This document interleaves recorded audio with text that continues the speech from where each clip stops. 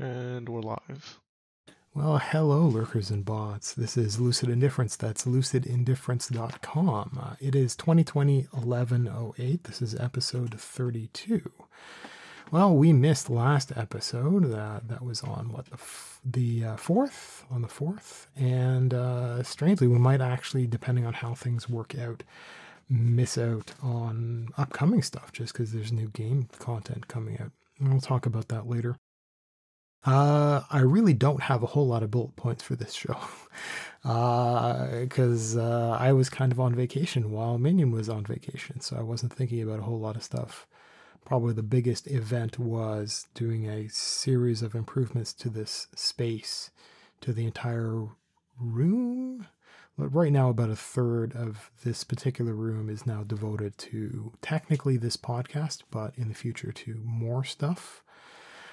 So I'm going to talk a bit about life because I thought of a different angle to talk about certain issues. Probably the same kind of stuff that I've talked about before, but a new angle always helps. Maybe helps a new person. I'm going to talk about this room and how I set it up and why I made some changes. That's going to be a lot of administrivia in there later. I'll try to save that. I'm going to talk about all of the old books and the fact that I'm kind of giving up on reading. It's kind of the strangest thing to have happened to me, to have realized that. So let me get right into the odd thing. I used to have I got one of these voice recorders, one of these portable things. Before I actually had a smartphone, I had one of these things. And it was going to serve two purposes. One is it was going to be an MP3 player. And that was because I had damaged a previous phone, the headphone jack. Yeah, Apple users, shut up. I damaged the headphone jack on a previous phone, and I decided to get a voice recorder for playing music, but also because I wanted the actual voice recorder feature. And voice recording MP3 players, it's actually a really old technology. I used to have one of these AAA battery powered little things, and it was actually a phenomenal device because it acted just as a USB stick. There was absolutely nothing special about it. You can use this as a mass storage device, and it was just fine. It was formatted like FAT32 or something or other, and this was something that was not possible with things like iPods. So yeah, Apple users, you can laugh at that now. And so I really loved that, but I never used the voice recording feature of that. I blossomed into a storyteller of some sort later in life when the technology had improved. Anyhow, I had this voice recorder, and the thing that I would do with it is my intention was to pace around my kitchen like I had been doing for a long time at multiple houses.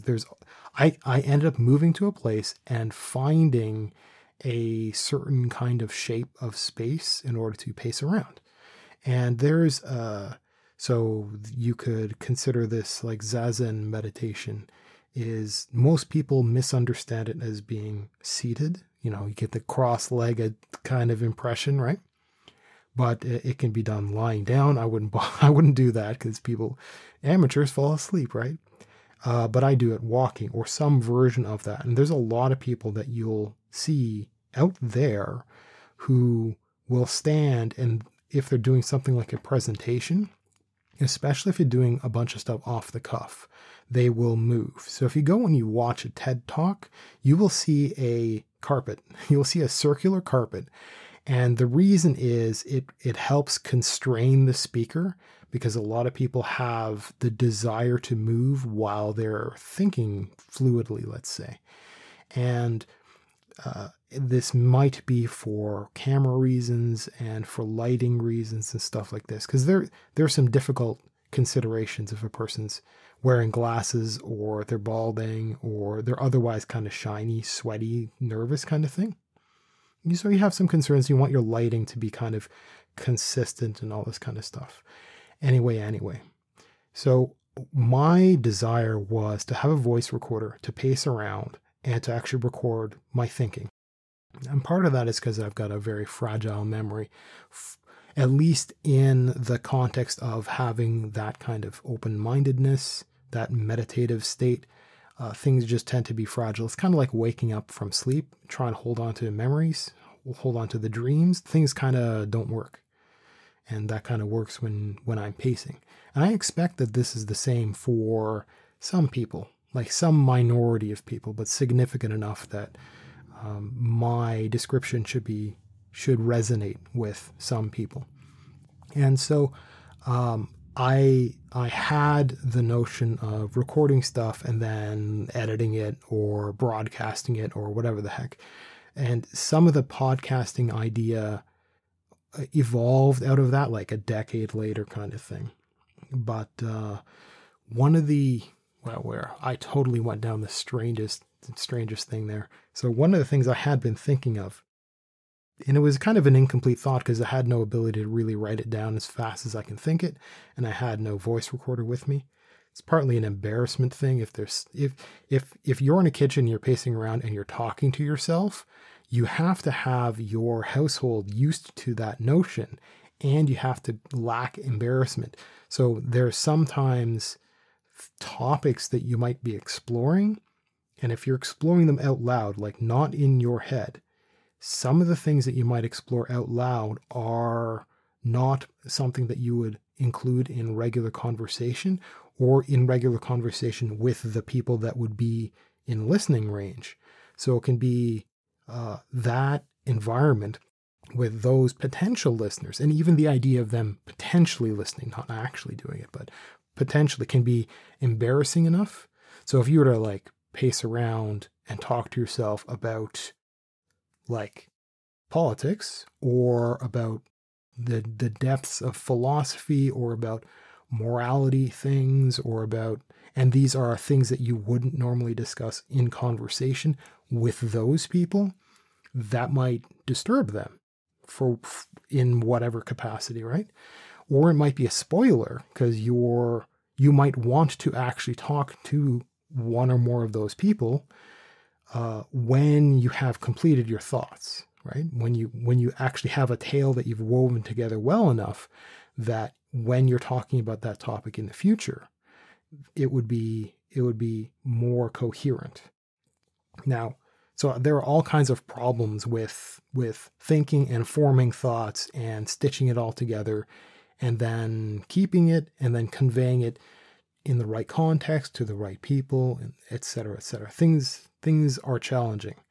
And so I have kind of a half aborted thought that was in my head that I was tinkering with. And it had to do with, like, I often create not exactly caricatures, but when I am exploring notions, I will just have some imaginary thing in my head, some person ask me a question or ask me something dumb or something that's quote unquote complicated, like the kinds of awkward questions that a child asks a parent, and the parent is not a philosopher type or necessarily practiced with children. Like there's a difference between the parent of a first child and the teacher, what would we say? Because it's not exactly a teacher. So if you're like a kindergarten teacher, so who has decades of experience working with that category of little person, right? They would be more competent at handling a lot of that stuff, although they're not parents, and specifically they're not a parent of that particular child. So there are interesting kind of a manufactured kind of question that can be posed essentially from myself to myself, and interesting stuff can arise from it, because you can be challenged asking yourself something like, what's the meaning of life? which if you understand how to approach that question, which I'm not going to do right now because it would be an interesting skit, if you approach that question in very strange angles, you can kind of pull an interesting story out of it. You can mine quite a lot of interest. And if that can be remembered, written down, recorded somehow, you can actually pull something out of that as something interesting to tell an actual human being in the real world, because you've thought about it in your mind so to speak. You've segmented things out, so you've got these different characters in a play in your imagination. Anyway, I was thinking about something like that the other day. I think it was literally a day or two ago, and I was saying something like the dumb question was, how do you make a pie? Because that's one of the jokes, is if somebody is live streaming, or if somebody is like, yeah, anybody want to ask me a question about anything, go ahead. Just, I'm here. And some random kind of half troll says, well, okay, how do you bake a pie? That's a joke. I don't know if that's a thing where you're from. I don't know if that's popular anymore. Maybe that's quote unquote old internet. Minion, have you ever heard of somebody joking with that? Like, I've never seen that. really? I don't know. Maybe it was like, I think it was pre-Twitch, which is what we're streaming through right now.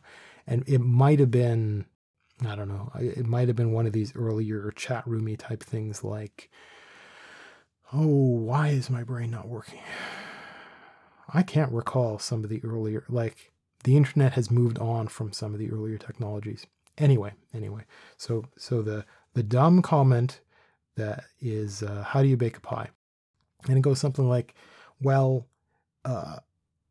you might think that you would bake a pie by going and getting yourself a nice recipe and then just trying it, just doing it. But you're not going to be able to make a good pie just by getting a recipe, because you don't know how to do anything else that's associated with making a pie. If you're a baker, and if you've made other pies, let's say, you could go to an individual recipe and you can draw on your past experience, and you can do it, or you can figure it out. And if it's a poor explanation, then you can kind of just, you can fill in the gaps yourself with your own past expertise, etc. But if you're new and you don't know how to do it, well, you don't go and get a recipe necessarily. I mean, you can get one, but half of the explanation you skip over. So you go, for example, you go out and you get a pie plate, right? You don't try to put it, you don't go and buy the extra parts. You don't go and buy a special baking tray. And in fact, you don't even figure out how to make the dough. Like, don't do that. Go and get one of these pre-made like aluminum foil pie plates that already has the crust, quote unquote crust, the bottom crust in it. And what you would do is you'd make your own filling, because the filling's pretty straightforward. And that's the baby step in the right direction for the confidence for doing something like this. And a lot of everything is like that. A lot of life is like that. A lot of your larger dreams, goals is kind of like this, where don't go after the complete picture. Try to refine it as much as possible so that you can take pieces of it and just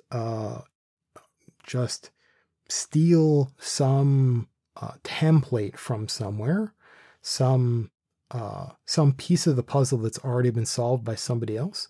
Don't play pretend like you have to do absolutely everything in life from scratch. Borrow from the people that have actually made something for people to borrow, right? So in baking a pie, you're purchasing a manufactured element of it. It's not quote unquote authentic, but it's okay. It's good enough. You will have participated in making a pie. And I think I've told this story before. There was the, believe it or not, instant cake mix. The original instant cake mix from, I cannot recall the name of the brand. It's not Betty Crocker. It might have been. The very first cake in a box that you bake yourself actually was 100% complete. It was a just add water kind of recipe, right? This is before you add your own whatever. This is literally just add water. And that product failed. Really? The product failed because part of the experience that people were looking for, well, that's the thing. They didn't want to purchase a box and add water and mix it and bake it. There was something... Sorry? Those boxes, I thought it was add water and an egg or two and then mix it and go. I thought it was pretty handy and time saving. Well, that's the thing. The original of that product had everything in it. It had all the milk ingredients for the creaminess. It had all the egg. It had everything in. It was just add water. That's not a more recent invention. That was the original, and it was a flop. And what they did is they pulled back and thought, well, people are looking for convenience, but not too much convenience, because they want to feel like they're producing something in the end, that they had to put more work into it. There was something about an experience they were making convenient too much of it, and they were cutting out too much of it, and people didn't purchase that product for that reason.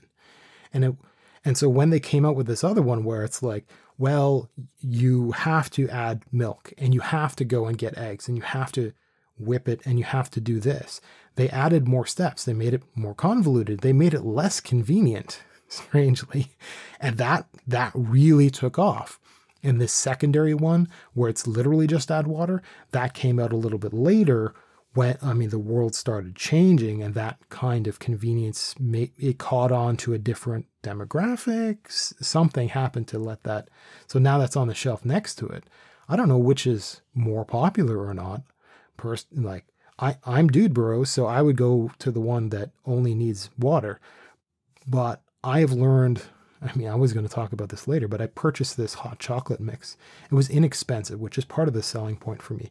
But it was a just add water, right? For hot chocolate. I'm like, wow, I didn't know that could be any good. And I can always add milk, no problem, right? But it's interesting that they're selling it like that. I wonder. And I got it, and it isn't just bad. It's a special kind of surprising bad. And I'm going to drink it all, and it's going to stick in my memory for a long time. I'm going to specifically avoid just add water hot chocolate. I'm going to get the stuff that actually requires milk, requires it, not optional at all. Anyhow, the how do you bake a pie is related to the hot chocolate. It is related to the making a cake thing. There are some things that you can. There's a difference between going and buying a pre-made pie and then baking it, and you can't pretend like you made it. You heated it up. Okay, it's more complicated. It's baking. It's middle rack at this temperature and preheat and pull it out. You need the oven mitts. You have to have the oven in the first place.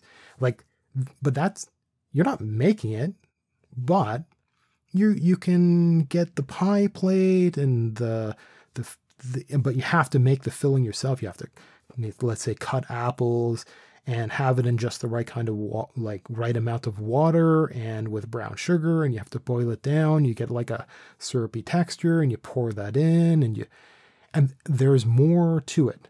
And so in the back of your head, you will always know. You'll never fool yourself into thinking you made 100% of it, but you made enough of it. You made what matters, because what matters in a pie is the filling. Right? And all of the other, like the baking and the treating it right and the cooling it on the windowsill or whatever, all this stuff, it all contributes to one creating something that, one's creating, the participation in the thing. And it's very much like the entire cake thing, because having to go and shop for all the other ingredients, needing the intent when handling all this stuff, handling all the parts, needing to beat the eggs separately, needing to fold things in, needing to do whatever the heck, all these different steps, really, because what is the powder anyway? It's flour, and it's got the right amount of baking soda or sugar or whatever the heck, and it's got like a little packet of pre-made icing and this. So it's like there's so many cheats in there, but it's real work to put the icing on a cake properly, for example. And I was thinking that a lot of what people want to accomplish in life is very much like that, where we don't begin a project, let's say, because we want to do all of it. But it's a lot easier to start it wrong, or essentially steal ideas or procedures. Or so, for example, if I didn't want to learn about, so say for this podcast, if I didn't want to understand audio treatment, I could just steal somebody's macro and just be like, copy paste and do it. And that's one of the things that if you're not the type of person and you're dealing with audio, if you're not the type of person, then that's actually a really heavy barrier.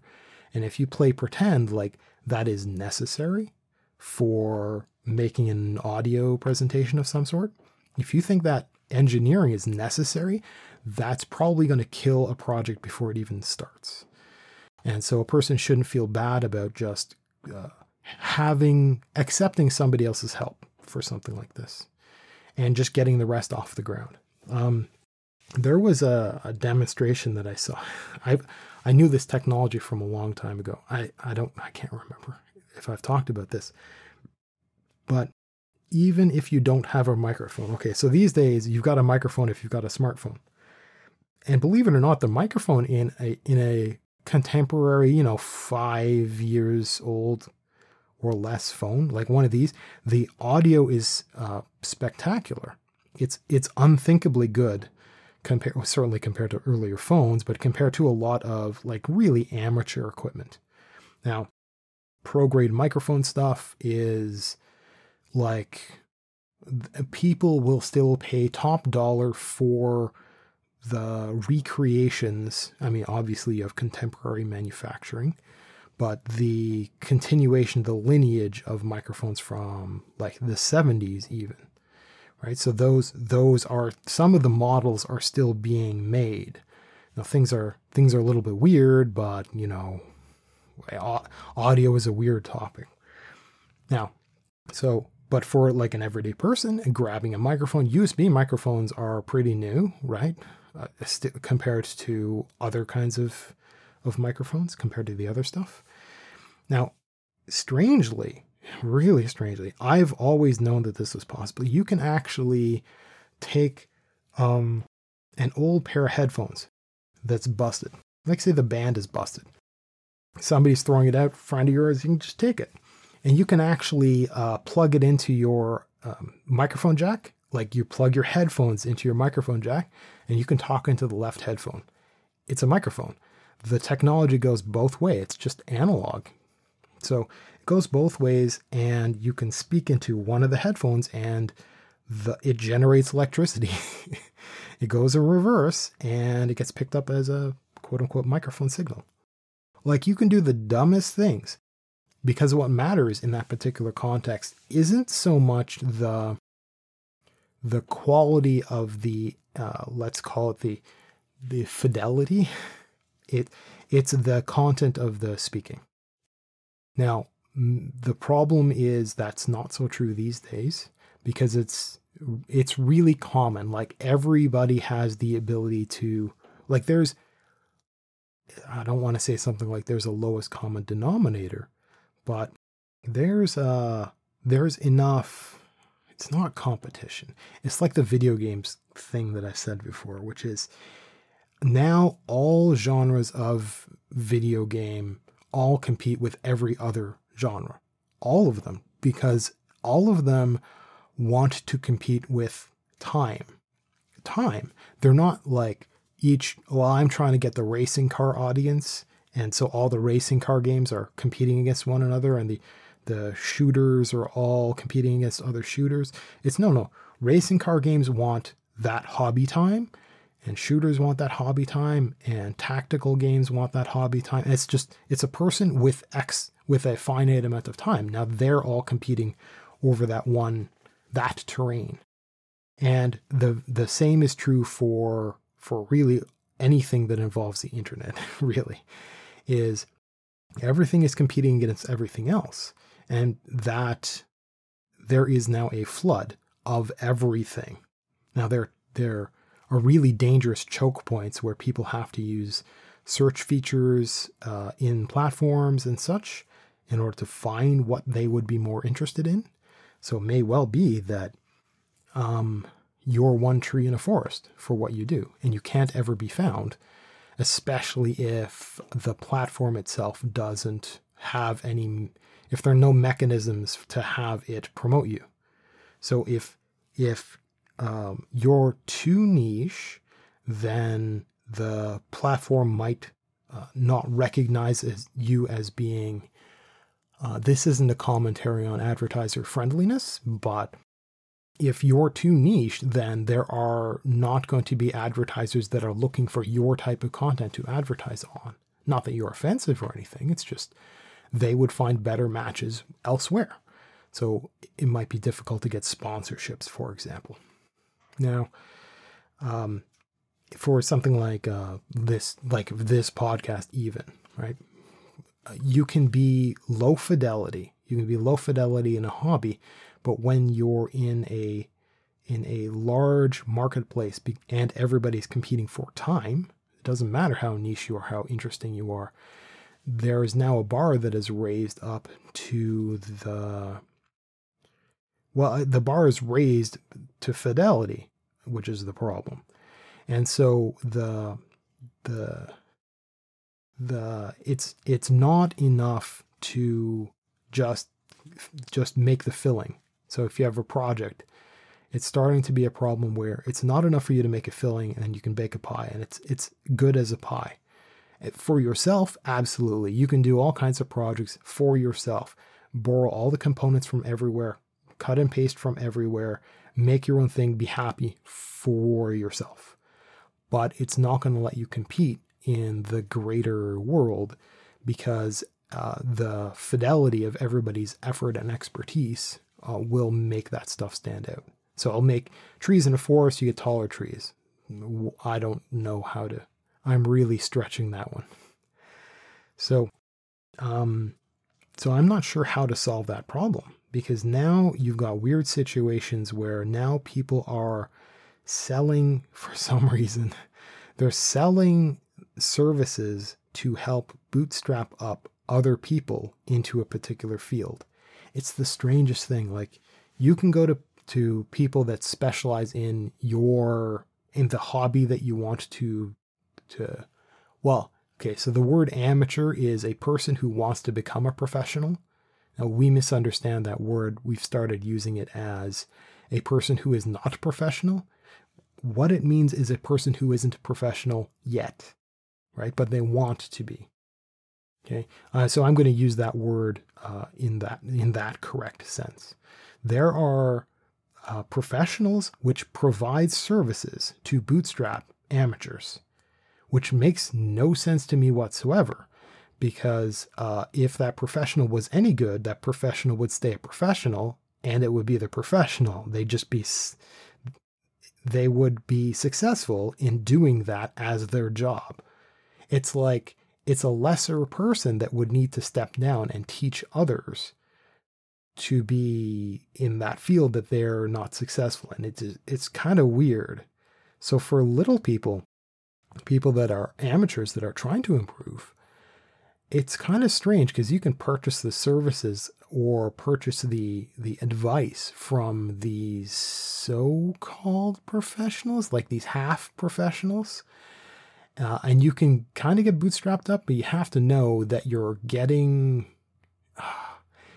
something that isn't working for them.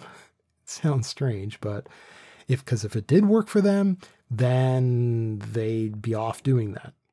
Right? So there's something that you don't understand. This is a straightforward response to people who want to sell you financial services. They're like, if you only do this trick and this trick and this trick, well, then you will make all this money. And you're like, well, why are you telling me that instead of doing that yourself? Like, seriously, obviously it's not successful, or you'd just be off doing that and you'd be busy doing that and making money.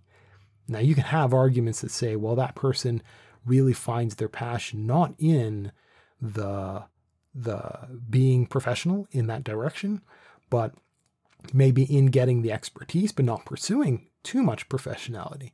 So they love the expertise and they love teaching. Well, that kind of person must exist somewhere.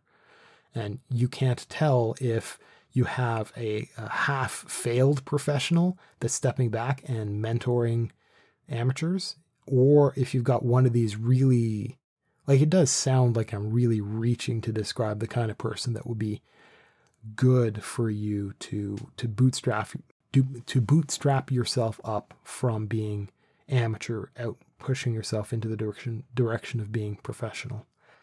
And so there's a lot of, and that's kind of the problem, is you can get advice, and it's the best advice I found on everything is finding these glorious nerds that have these technical level wars against one another that are like, your math is wrong because this and this and the acoustics of this, and your physics is bad and you should feel bad. And you're like, as a complete know nothing, hopefully maybe getting amateur one day, you're looking this and going like, it's all completely over your head. So when I'm listening to like serious, actual professional, paid professional, decades of experience engineers, or like actual artists, or quote unquote artists, like, oh, wow, you do hip hop or you do rap. I'm like, well, do I want to listen to mixing advice from this person? Well, maybe, especially if they're saying something strange and somebody somewhere in that field has a disagreement. Then you get to listen to both and learn something, kind of catch on and figure out what they're battling over. You can make some decisions on your own. And in the sense, when you've got two professionals that are fighting like that, now mom and dad are fighting, right? And so these pros are in these pitched battles that might be years long over like these weird topics. It might be that one of them is absolutely correct and the other person is just being, what is the word? Why can't I think of the word? Like bullheaded? There's a better word that I want. And they've got some adamant position that is actually technically wrong. Now, you might not be able to tell who is right and wrong. And sometimes they're both right in weird contexts. And sometimes they're right and wrong. And it depends on sometimes these pros are arguing over things that don't apply to regular humans. Because they're arguing over something that would cost you tens of thousands of dollars to have the equipment for. And so their opinion doesn't really matter to you, but some of it can kind of rub off. And if you're the type, some of it can be really interesting. And so if all you want to do is make your pie for yourself, yeah, you can bootstrap yourself up until you get a pie made and you've done enough that it feels fulfilling. Right? You've made that cake, you've added your eggs and your milk, and you've made it's close enough. You don't think about it too hard, but it is close enough to you making the cake. And that success, like I said before, that success breeds a kind of momentum. And that and there's a kind of how would I say it? Oh, ever get that moment when you feel like sneezing? You're not quite close enough. There is this moment where that small success will give you enough confidence to try for something that is more authentic. So at some point you get good at making those kind of quote unquote pre-made, and you'll try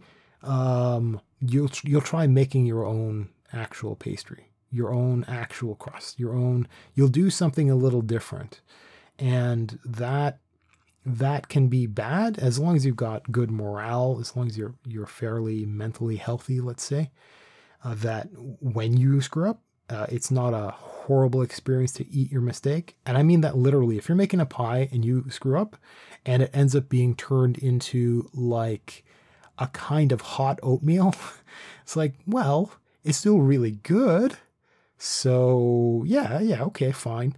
I remember, okay, so when I was first kind of learning to bake, and I don't know that I've progressed from there because it hasn't been much of a hobby. So I remember what I did is I wanted a couple of variations that would let me. So there's the joke about Mexican food that I hear Mexicans make, which is like, well, you have this ingredient and this ingredient and this ingredient. And they're like, well, how do you make a this? And they're like, well, okay, you have this ingredient and this ingredient and oh, because it's kind of the same ingredient. Well, it's not, because they're treated differently and they're spiced differently. And you produce something that is different. That's why it's got a different name. And so when I was learning this, a couple of basic recipes, I learned how to make an apple crumble. And an apple crumble is, well, it's crumbly. So it's like, if you accidentally make it more crumbly or less crumbly, it doesn't really matter. It's just, you have this base that you kind of mash into kind of the bottom of a pie, and this filling that you kind of throw in, and this topping that you kind of throw on, kind of, and then you bake it. Now, it's right next door to a pie, which I kind of wanted to learn, and it's right next door to making date squares, which is what I did want to learn. And they're all the same ingredients. They're just kind of in different shapes and treated a little differently, right? They're compressed a different way, or there's a different amount of filling versus crust, or there's like a little more oats in this one and a little, right? And there are differences. And I was able to then play with, I played with a vegetarian version of it because normally for a lot of baking, you've got butter, right? But for some vegetarians, butter is a no. I can't remember the term. I was experimenting with vegetarianism. Vegan. No, that's different. Vegans can't even wear leather belts.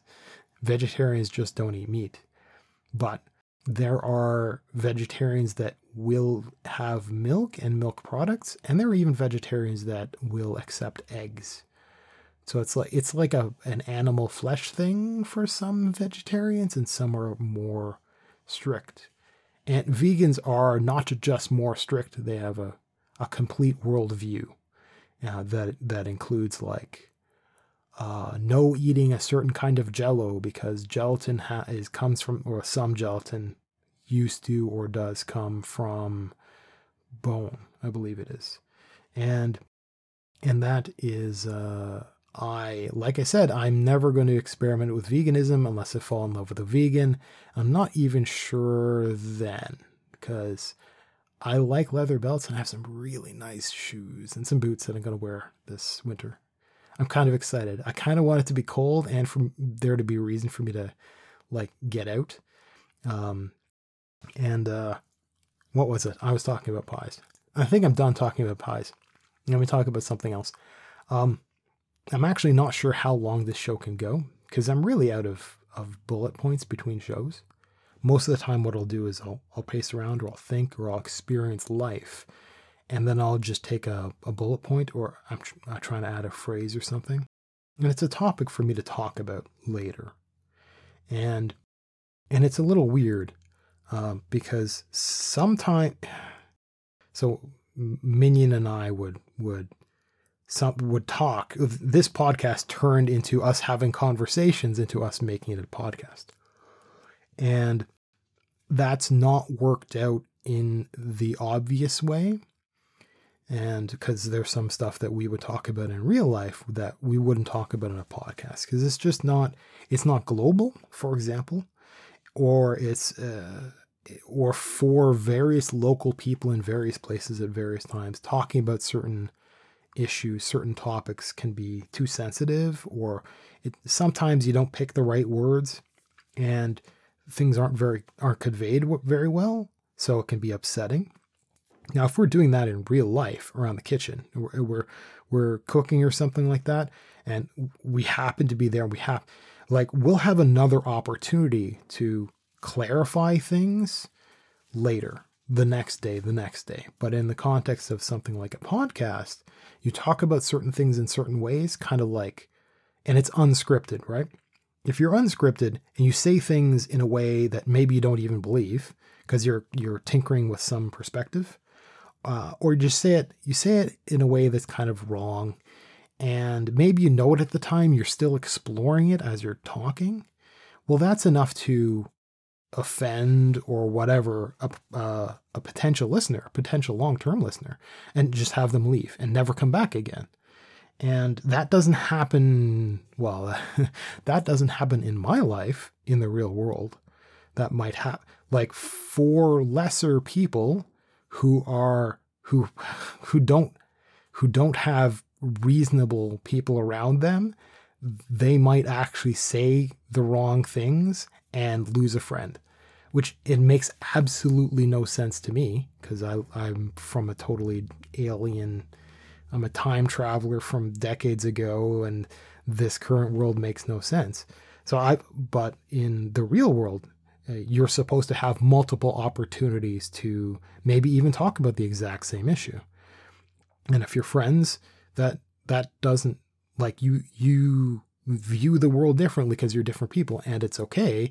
And it's not necessarily about trying to antagonize for fun. Certainly you wouldn't do that, but it's not about continuing to convert the people you know to the perspectives you have. It's just like, you have an interesting thing to talk about, and whenever something like that, you like leap on every opportunity to talk about a certain issue that you're passionate about.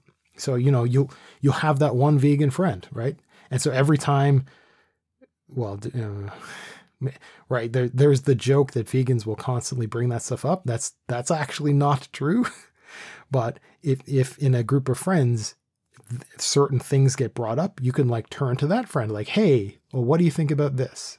And you'll get a specialist, an opinion. You'll get somebody who cares about a particular perspective, but that can be slightly offensive or inarticulate or whatever. And then you can just bring it up next time and next time. And it might turn into an argument, like a heated argument. But, I mean, let a week pass, let a month pass, you know, bring up Christmas once a year, and you have that challenging, like, well, you're an atheist, you shouldn't say Christmas. That's wrong, and you can have that like over the holidays every single year.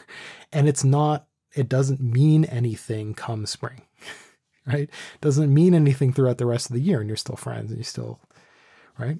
So that's the kind of world that I have lived in. And I wouldn't want to have like a show that has that, like that Christmas antagonism. If we had a Christmas special and we started talking about these topics, and I've got a lot there because this is what YouTube used to be in like 2003.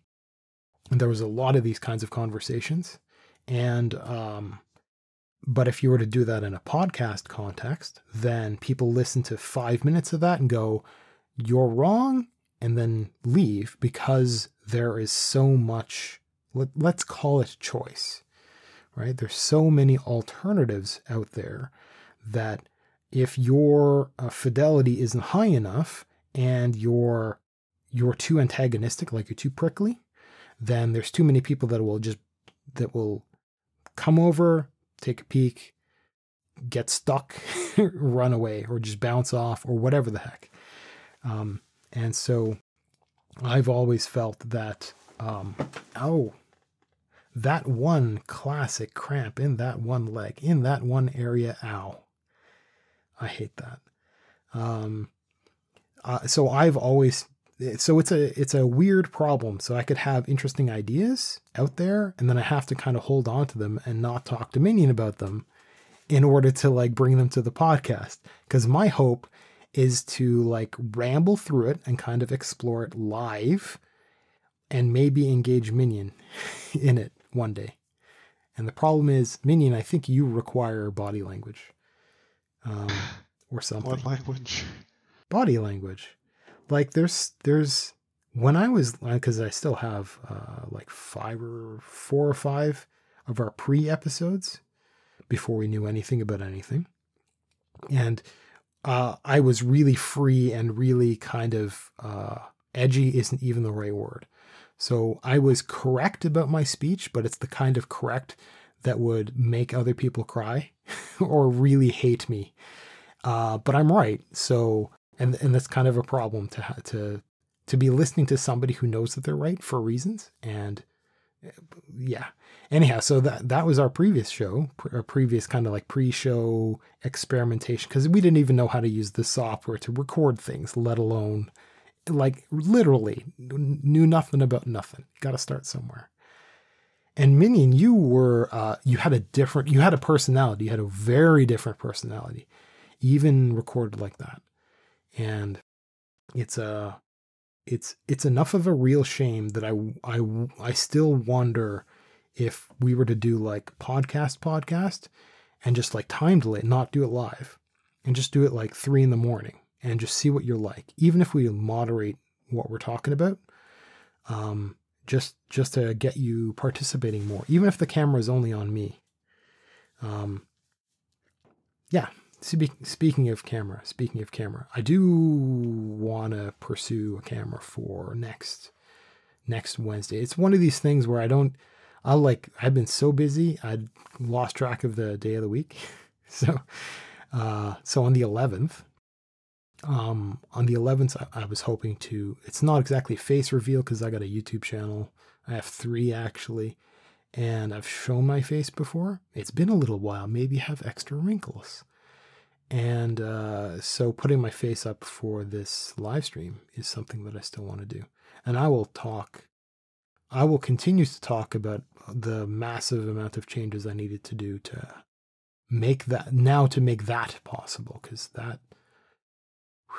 the amount of work I had to go through over the last few days, like I said, lost track of days of the week. When you have blackout curtains and you stop being able to tell what time of day it is, life gets really, like, weekends get really odd when you have to step outside, like outside a room and be like, oh, there's daylight here. I can't remember when I last slept. This kind of thing. So yeah. I mean, even if you're not shown on camera, Minion, we might have like our Sunday episodes or something like that. Maybe we would record them. Well, okay, Saturdays are kind of busy, but maybe what we do is some other thing, like take Wednesdays and instead record them at like 3 a.m. and then time shift them. And that way we can do the 3 a.m. in person with one another, and not even have it on camera, and then just see if we can pull more out of you. Something like, or just do an experiment like we did with our first pre-shows. Do an experiment with like a 2 a.m. conversation somewhere. Go, parks are closed, but I'll like break the law, break the bylaws, and go do a podcast in the park at 2 a.m.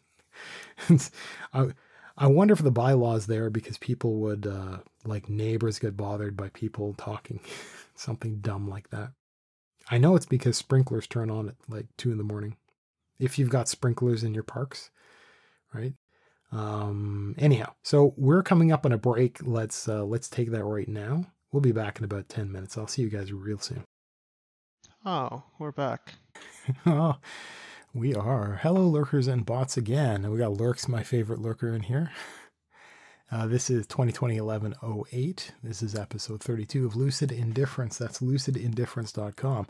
Segment 2, I want to talk about some stuff I probably should have talked about in the first segment, but I want to talk about my diet some more. So this is some interesting, some weird stuff, I think. Now, okay, so one of the things about all professionals that you deal with is you're not the only client, all right? And I've talked about the quote-unquote rich perspective, which is when you go to a doctor, like a general practitioner, your family doctor, or you go to like a dentist, or you go to get your hearing checked, or you go and like you do all these things. You interact with these professionals, and those are the most common examples of who we think of. It's that person is technically during that time period your, in a sense, employee, not servant, right? And so you can get quite a lot out of that person. The problem is those people are used to dealing with other people, not you, other people. And how do I say that without, like, I am the sort where they can talk shop with me and I will understand very little of it, but I will go and I will learn. And the next time they can talk shop with me and I'll understand more, like a lot more, and they can convey quite a lot more to me rather than dumbing it down and wasting my time. Right? So I've had specialists try to understand my sleep, my wacky sleep and stuff like this. And I've talked to a few people about my diet already, things like this. And the thing is, all of them have been holding back. They've been holding back, and they're not using the technical terms, and they're not using the and all this kind of stuff, right? So for example, my family doctor, she's sending me off to, I have to go and dig up a printer so I can print out the form. She's sending me off to get blood work done. And I've been holding back on doing that kind of stuff because it involves going outside in places where there are people. And stuff like blood work I have had the perception that ought to be reserved for more critical stuff, given the times, for people that would need that kind of service, the kind of more significant medical service, because of more significant illnesses that might come around. Well, they haven't. So I'm able to go and do that. And so the doctor's like, well, we want to check if you have, I think the term is celiac disease. And what that is that sensitivity to gluten. Now, again, the explanations are never very good. And so it's like, well, now I go look that up as a start, because I don't want to just hear gluten sensitivity. I want to understand what that is, what it's from. Is this damage from a lifetime of a certain kind of environment, or is it my lifestyle? Is this a genetic disorder that I inherited from one of my parents? Is it mysterious? Are there other things in life that could exacerbate that problem? Like what? Like, is there impact on mood for people with this who are sensitive but not like poisoned by it, kind of thing, where mood changes or sleep changes? Because that's the big one that I'm really interested in. Is because if you don't have good sleep, well, what you going to do tomorrow? You're going to be kind of off. Well, what are you going to accomplish?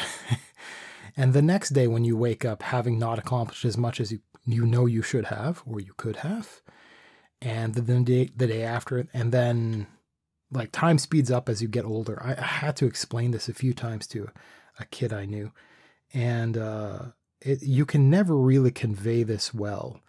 Like when, I don't know how many people remember when they were young, like summer break was a long time, right? Christmas lasted a long time, and all this kind of stuff. And as an adult, it just kind of goes by. It's like, well, okay, well, whatever, you get on. And when you're not doing anything and you have no ability to prove that you were doing anything, if you have nothing to show for it, that's the expression. If you've got nothing to show for the things that you've wanted in life, time just kind of whizzes by, and then you're old. And okay, well, right? Which is why I've talked about having a journaling concept.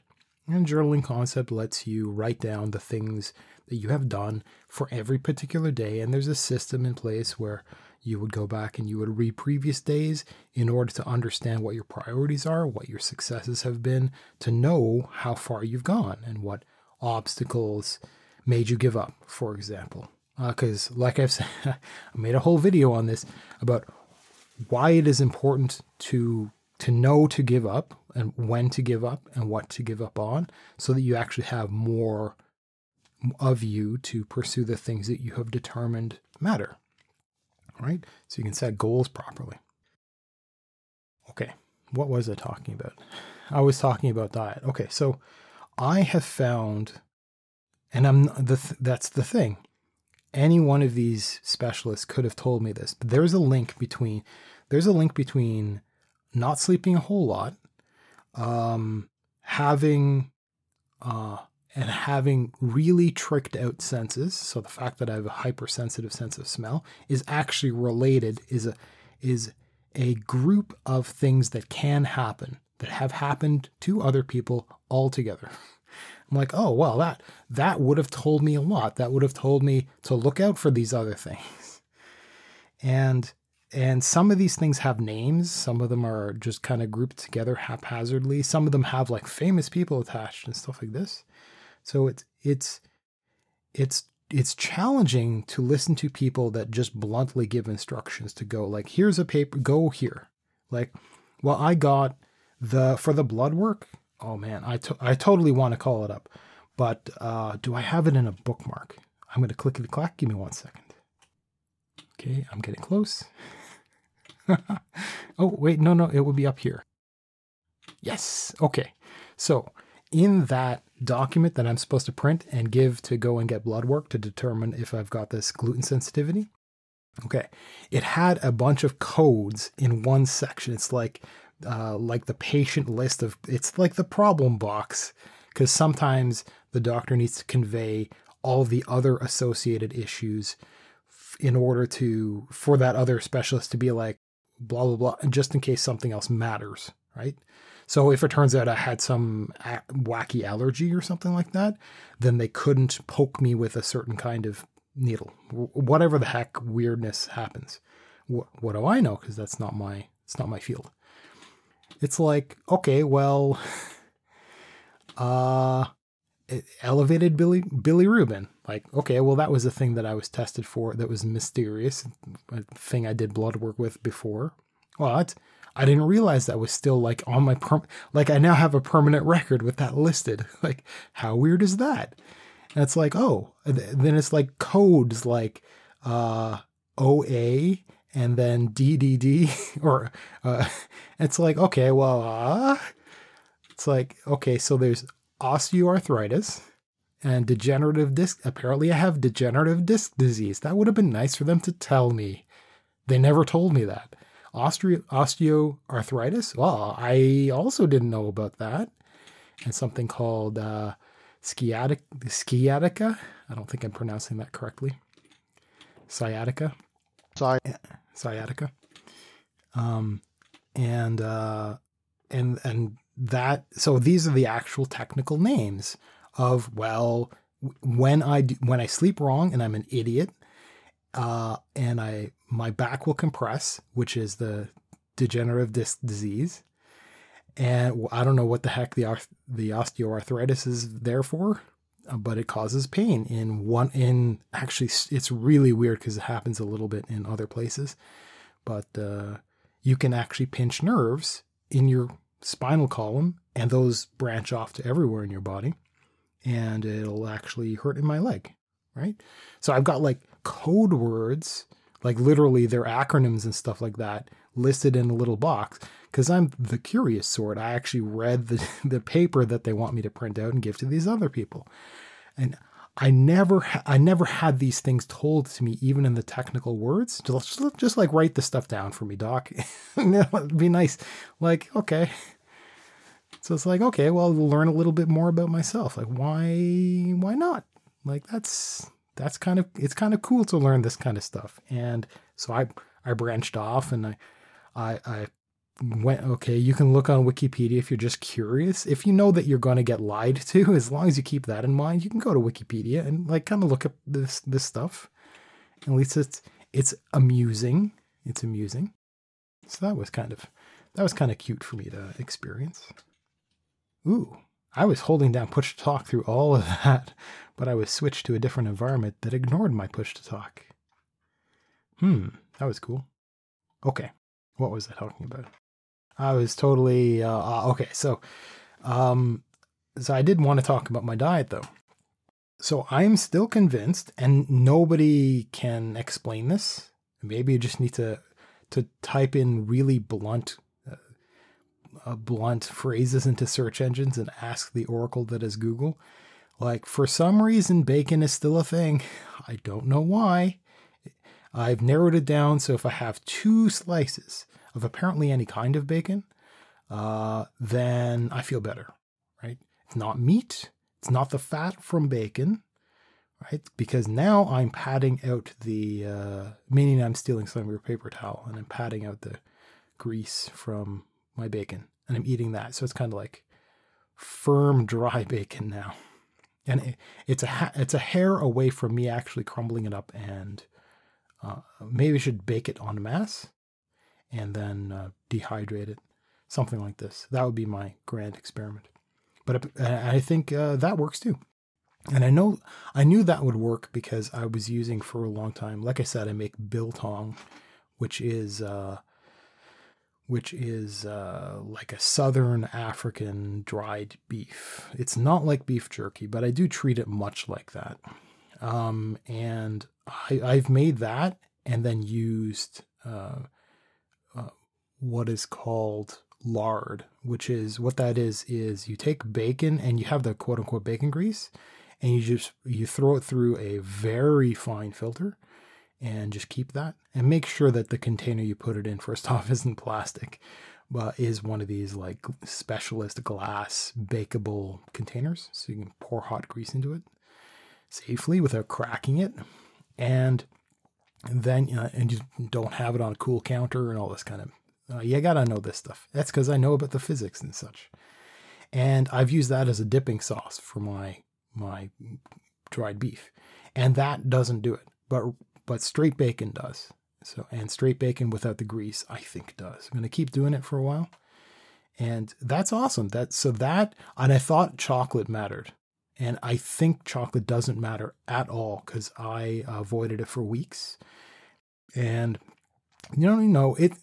we make fun of women for this in particular, because there's this thing where they're like, well, in a bad mood, in a woman mood or whatever the heck, right? And they'll eat chocolate cookie dough ice cream or whatever, chocolate chip cookie dough, or they'll have a lot of chocolate, or they'll whatever, like they have advertised that for themselves, and I had believed that in myself as well. And I've been kind of feeling like crap one day. Just have a chocolate bar. I think I gained a bit of weight because of that misunderstanding. But nope, that's not it. But bacon is. Right? And my doctor's like, I know that if she was able to express her her mind properly, she'd like squint at me a little bit for saying like, help me, doc. Why? Something else, please. Anything but bacon. Bacon is inconvenient. But I confirmed this. Pizza makes me sad. I mean that literally. Pizza actually makes me sad. I ate pizza for dinner. It's like one of these big deep dish pizzas, and the back of my brain went, I just want the extra bread. I'm sick of these tiny little joke pizzas, right? And so. And that it was big. It was really big. So it's like early dinner and then late dinner. And then the next day it was breakfast. And I think later that day it hit. And then the day after it hit. And then it lingered for the day after that. It's just the most despondent, unmotivated, the I want to sleep in. I don't feel like showering. I don't know what to do. Nothing is interesting. And there's actually a technical word for that, which I forgot to write down. And man, wow. Okay. Stupid past self should have written this shit down. Wow. Okay. I'm going to make a mental note, and this is a mental note I'm not going to have to write down, because that's actually really important, because I wonder if I can link that back to diet. Because again, bread, right? That's bread. And because I've experienced that with pasta and this kind of stuff. It's like, oh, okay, well, nothing else in my diet had been different at that point. That was the weird thing. There was one other thing that I ate that was different. I can't remember what it was. Oh, I ate chili, right? And I had been eating chili on and off for a little while, and I had done it for like multiple days in a row, because I make a big pot of chili, and so I eat it for every other meal for days straight until it's done. I don't keep it for very long, and I'm fine for that. That's never been a mood killer. But pizza, yeah. So like, well, I guess cross that off my list. Oh. See, pizza makes me sad. Eating pizza makes me sad, and the fact that I can't eat pizza also makes me sad. So I can't win. So add gluten-free pizza, maybe? Like, is my life going to get more expensive because I have to be one of these snooty... I'm gonna turn into one of those people. It's like, I have to eat gluten-free, and I shop. There's that one aisle in every big grocery store that has all the dumb, unjustified, expensive stuff. I'm gonna have to walk through it, aren't I? Kind of like it's the embarrassing thing. It's the walk of shame down that one aisle. At any rate, totally onto some other different stuff. Minion, do we have? Because you were on vacation, we kind of accidentally planned for it. Are there very many clips that are still queued that haven't gone up yet from my previous shows, etc.? I think I missed out on a few days for scheduling. I somehow didn't do it apparently, and then I checked earlier. I just mass uploaded all. I just set them to mass public release. Okay, so do you have anything that's left that is queued? I don't have anything to be queued. Okay, so previous episode 31, I haven't even started. And part of that is it's really intimidating because I have to look at all of my uber expert audio manipulation stuff, which is different with this microphone. So it's kind of scary. So I will get on top of that. No, probably not after this show, but definitely tomorrow. Like, definitely I will finish it tomorrow. And one of the reasons I have to finish it and get into this episode, like, what you'll be able to do is after the show, you can copy it into our sync folder, and I'll get your stuff that way, real easy, eventually, right? So if you do that, I don't know, later tonight, like before you go to bed, then I'll get it all tomorrow after I'm done this stuff. And I'll do that as, again, 5 hours kind of thing, right? I will do that as soon as I can. Now, the reason I want to get all that up and ready and multiple clips and full shows and all this kind of stuff, right, is because on the 10th, new content comes out on the only game I really care about, World of Warcraft. And this is, the reason this is important is because it is literally once-in-a-lifetime stuff. Not that it's like interesting, important. It's not really important, but it's this content for this game does not reappear. And it may well be interesting toy stuff. Like, there was one where I did get one actual advantage. It was a very slight actual game advantage in pursuing that once, that single opportunity that I pursued. So there may well be similar stuff happening for this stuff. And that starts on the 10th. And I don't know what that means for time. It's not like, how sometimes something interesting pops up and it just takes up all your time, right? It's not that it would be like that necessarily, but there are other people who I might want to play with who themselves have more time or only have time during show hours. And if that comes up and I don't want to take a break because I want to go and play with them, and normally that wouldn't happen. Normally that wouldn't happen because the way this show is scheduled is even on days when I would expect to play with them, it would happen outside of show hours, right? But this may be an exception because I know people that are taking time off, and then it has been officially announced that the full expansion is coming out on the 23rd, in which case I will absolutely be busy, so much so it's ridiculous, which probably means that I can probably take breaks. I probably should take breaks in order to do this show. And the problem is that will take quite a lot of time to also do the post-production, to do the editing and stuff. And I will probably have done all of the hard lifting, the technical stuff up front, so the macros work well. And then it's technically easy for me to do the editing and the clipping work. Now, what I will probably do is I will probably kind of reduce the quality of stuff, in that I won't be pursuing, there won't be awesome notes all throughout the descriptions. I'll just do the important stuff, because I will be probably playing simultaneously while listening to my own, while listening to myself. It's not an ego thing. It is, I eat my own dog food, right? I listen to everything I'm saying in order to improve next time. So for example, I want to say less, this kind of stuff. And I'm becoming more, aware of it. I'm still saying things like, some of that actually gets clipped out from my amazing audio editing, but the live experience has that stuff. And I do want to improve that. I do. Okay. So that is still kind of yet to be determined. And because the 10th is a Tuesday, and our show is the Wednesday, I will full well know from Tuesday throughout the night what that experience is going to be like, in order to know if that is going to damage the ability for me to do a podcast or to do the editing or whatever, right? I will be able to figure that kind of stuff out. So I will report back on Wednesday, and if I am unavailable, I don't know what Minion will do. So the live show just kind of. You want to just cancel it altogether for?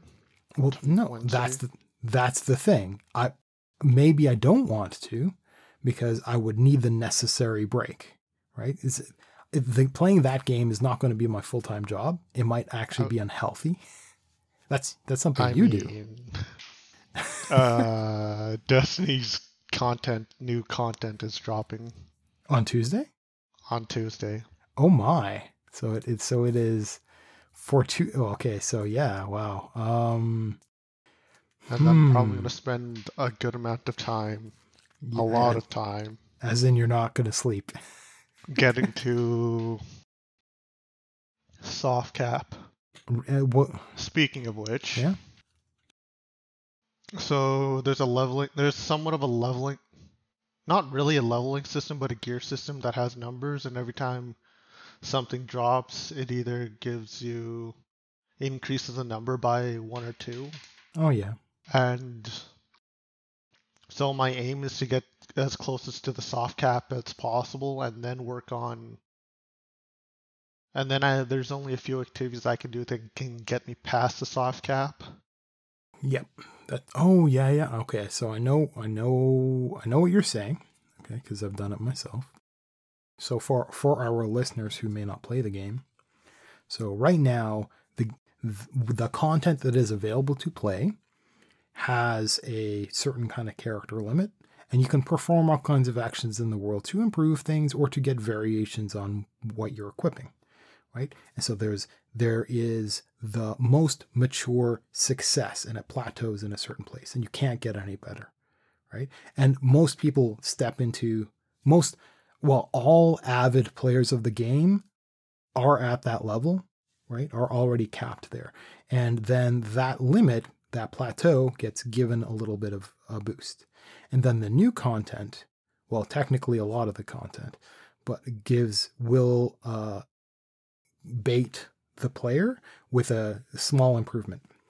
And there are certain limitations based on what things you pursue as to how large that improvement is.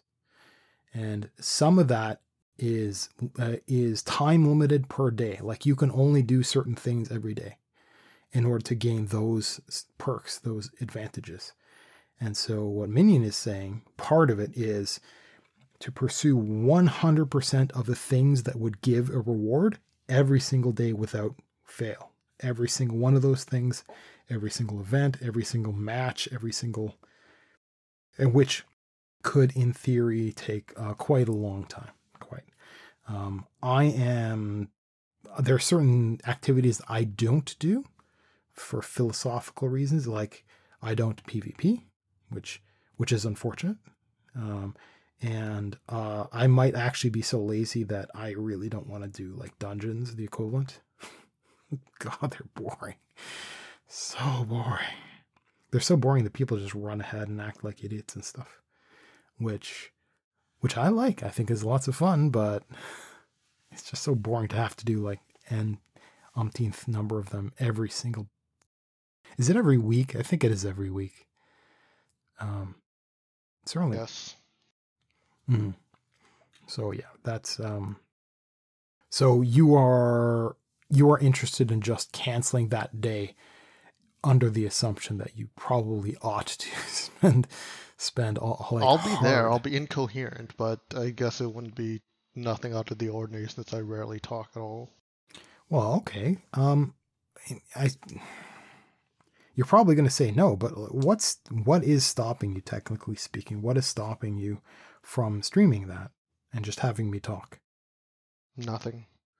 So what about like privacy issues, let's say, because your character name might get displayed? Yeah, but at this point, it won't matter. You sure? Like, I don't know. So for example, this is Steam. And your Steam name can be scrambled, but it's kind of important for you to be recognizable to, like, you're not really in a Satisfactory guild still, right?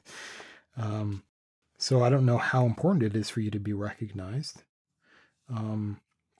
So theoretically, and if you use that, if that's like your account name on Reddit or something like that, that might mean something. Or if that's your OnlyFans or something like that. I don't know what you're into, right? And people were to like look you up, then that might get back to the show. Not that it necessarily matters to me. I am PG-13 technically. For most, I mean, reading off fairy tales with the gruesome deaths in it is not kid friendly. So I'm not a kid friendly. Oops. Oh, I'm gonna have to edit that out. Sorry, that was a mic handling sound.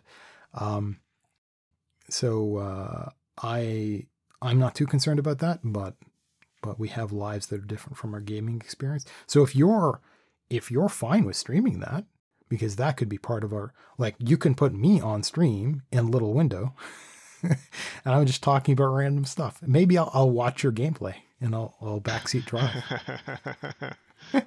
Because you're streaming the full thing anyway. I'll just have Twitch open and I'll look at things while I'm chatting.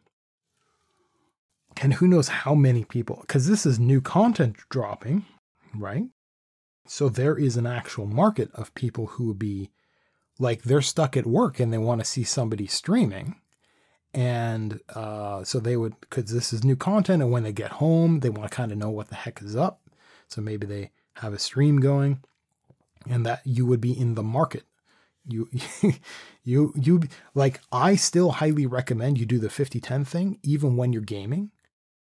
Force yourself to take 10 minutes and have a kind of a schedule that way.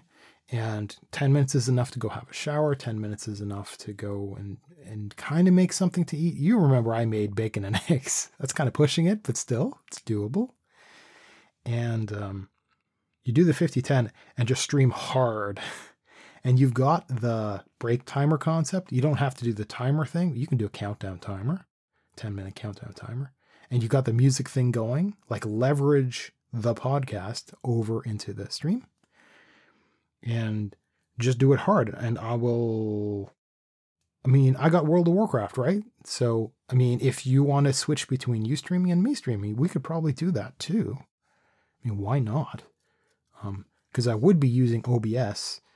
Okay, so it was going to be segment 3, but who cares? So the way that video would work in this particular context is so Minion is streaming via OBS. So it goes on his side of stuff. He receives audio via Discord, and that audio, the chain goes audio from Discord into OBS as an input source, and then it does streaming out from OBS into Twitch, right? So it's got its little plugin. Now, what I can provide for Discord is video and audio, and he can just plug in video and audio from Discord to OBS, and then OBS streams, right? So that chain is already in. And what I would do on my end to make that possible is I actually can take, instead of having a webcam and having Discord video me, I would do something a little bit different, which is I have OBS and OBS scenes and all its functionality, but I'm not streaming with OBS. I'm just viewing. So my microphone plugs into OBS, my webcam plugs into OBS. OBS packages it together and provides it to Discord as a mic source and a webcam source, as a video source. And then it takes that, it pushes it to Minion, so via Discord. So I can actually fake OBS into being a video source or being its own webcam. And it lets me perform all kinds of OBS related magic, scene changes, multiple cameras, and game stuff. So I can actually have overlays of a video game that I'm playing with me or with whatever. And I can provide that to Discord. And it just appears as one image to Discord, one 1920 by 1080 image video to Discord live. And it would go to Minion, and Minion could drop it in as a scene or whatever the heck. So we actually would have the ability to switch between you streaming and me. So you playing a game and streaming it across the internet, and me playing a game and streaming it through Discord to you, which is the dumbest thing for us to do. We still need to have a local network video service. That would probably be way better. It would stop wasting our internet. So instead of me like pushing out a video stream, and then it's you, and then you pushing out another video stream. So we have an amazing net connection, supposedly, quote unquote. We have an expensive net connection. Same thing, right? And so it can probably handle it just fine. But there are other people in the household, right? So if our phone is doing something at the same time, we don't want to have like other people that do internet related stuff to have their experience wrecked. And this is going to be 24/7, isn't it? Like, we could totally have it where the stream just does not stop for a week straight. And while you're sleeping, I would be streaming. We can just totally do that. And when I'm up and around and alive, I may or may not be a little video window in your game. But it would be scheduled for Wednesdays and Sundays, for example. I'll just make that a regular show, and for the rest of it, I'll pop in and answer questions or something.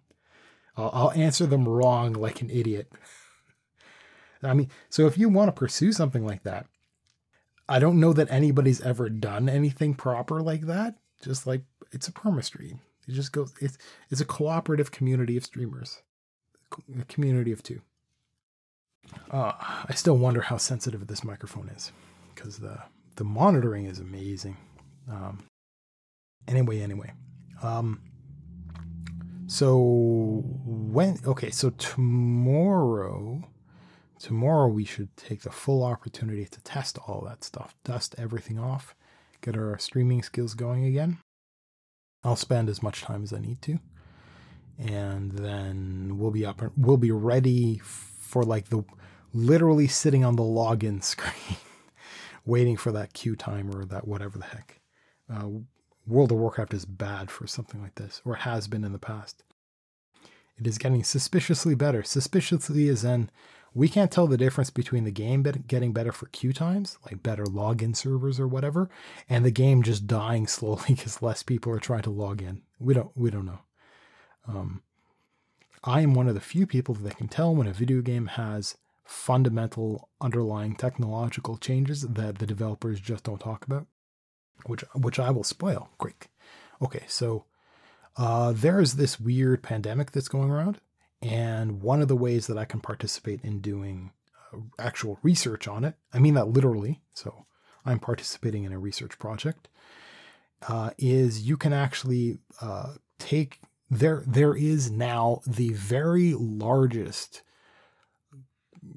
let's say, cooperative computing community in human history. We have now more computing power in that set of projects than every other computer in human history, all the supercomputers. And it's working on a set of problems. So, and I'm participating in that. So my computer doesn't get turned off. It's constantly working on these problems. Now, I don't have an impressive machine, but I'm part of one specific team, and that team is part of a community of teams all working on one aspect of this problem. And so I want to have that going, that thinking. And that thinking interferes with performing other actions. So you can imagine if your computer is quote unquote occupied, then you can't really do other stuff. Now, there is little stuff. If you're just going, you're editing a text file, then the fact that your computer is spiked to 100% doesn't matter with your keyboard typing in characters, right? Because things are multitasking well enough that it doesn't, that you can still move your mouse around. Back in my day, when your computer was spiked to 100%, you could barely wiggle your mouse. It was really bad, really bad. Anyhow, now it's a lot better. And the thing is, if you're playing a video game, your video game is working real hard, depending on the game. And that's the thing. World of Warcraft got edited, got really heavily changed. And the engine got changed. And it was beyond remarkable. Like, I am kind of shocked that any game developer would do what they have done. Now, I don't really know why they did it, because it seemed like a lot of work. It doesn't seem like it made a whole lot of business sense, because technically what they did is they lowered their system requirements for the game. And it was already an old game. But what that allowed is that allowed a lot of people to actually increase their graphics quality. It was really remarkable. Now I can peg everything at max, well, I mean, I was a 4 frames per second player for a long time because I had just terrible hardware. And I got new hardware anyway. So now I don't put it at maximum, but I put it like better than it was before. It's a remarkable experience, remarkable. And it's so good that I can have code folding, which is folding at home is the project name. And I could have that thinking happening while I'm playing the game, and it does no impact on the game. And part of that is because the game is so well optimized that it's not relying on the CPU so much. It's relying more on the graphics processing, and the graphics processing is also a part of the computation of the folding of this computer, this cooperation, this computer thinking. But it doesn't interfere with the game. Wow, it's really impressive. Now, that was not true for this other game that I play, Heroes of the Storm. So it's a Dota, a terrible cartoony fun Dota. And I needed to turn it off. Now, I don't have to. As of a couple of Tuesdays ago, actually, like maybe 3, they did some quiet changes behind the scenes, and I no longer need to turn it off. Now, that is kind of untrue under certain circumstances, and I'm not sure what those circumstances are. So I will freeze up and kind of disconnect maybe once in a while. So it's like a temporary pause, and then I reconnect automatically, and the game continues. So it's like it might happen once, and then it's done. It's like when it's loading in stuff, when it's reading stuff, when it's thinking about stuff, it needs to do the math. It can't for a moment, and it freaks out. But generally speaking, I've actually forgotten to turn it off, and it just runs perfectly, and it can't tell. So that's a really wonderful experience to know that I think maybe what they did is they flagged an exception to make. And maybe what they did is they know about this project. They went, okay, well, we want to make sure that we get the game out of the way for this one particular type of operation. And they made it their software happier with that other software. I think something like that is probably what they did, but I don't know enough. And it's man, is it impressive stuff. Impressive. At any rate.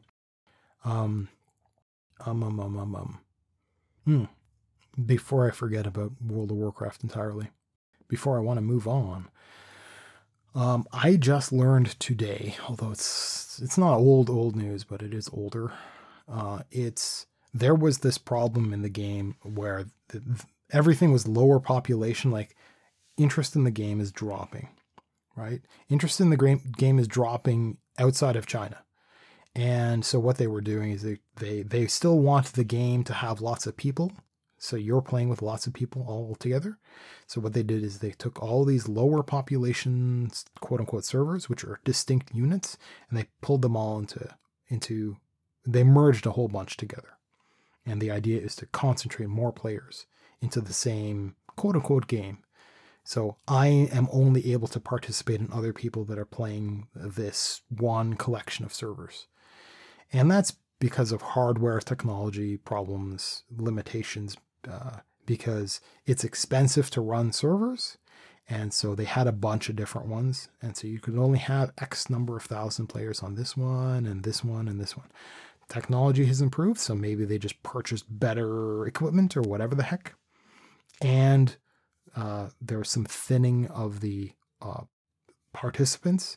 And at any rate, they brought a bunch together. And so we got the best and the worst from all of these other 3 servers, I think it was. And some of them included these people that would run like 4 accounts all at the same time and link them all together to cooperate. Is controlled by one human. And this is quote unquote legal. And it's legal because they're paying for multiple subscriptions. So there's kind of the game authors, Blizzard, they allow it because they're getting paid. So they don't technically care. However, the purpose of doing that is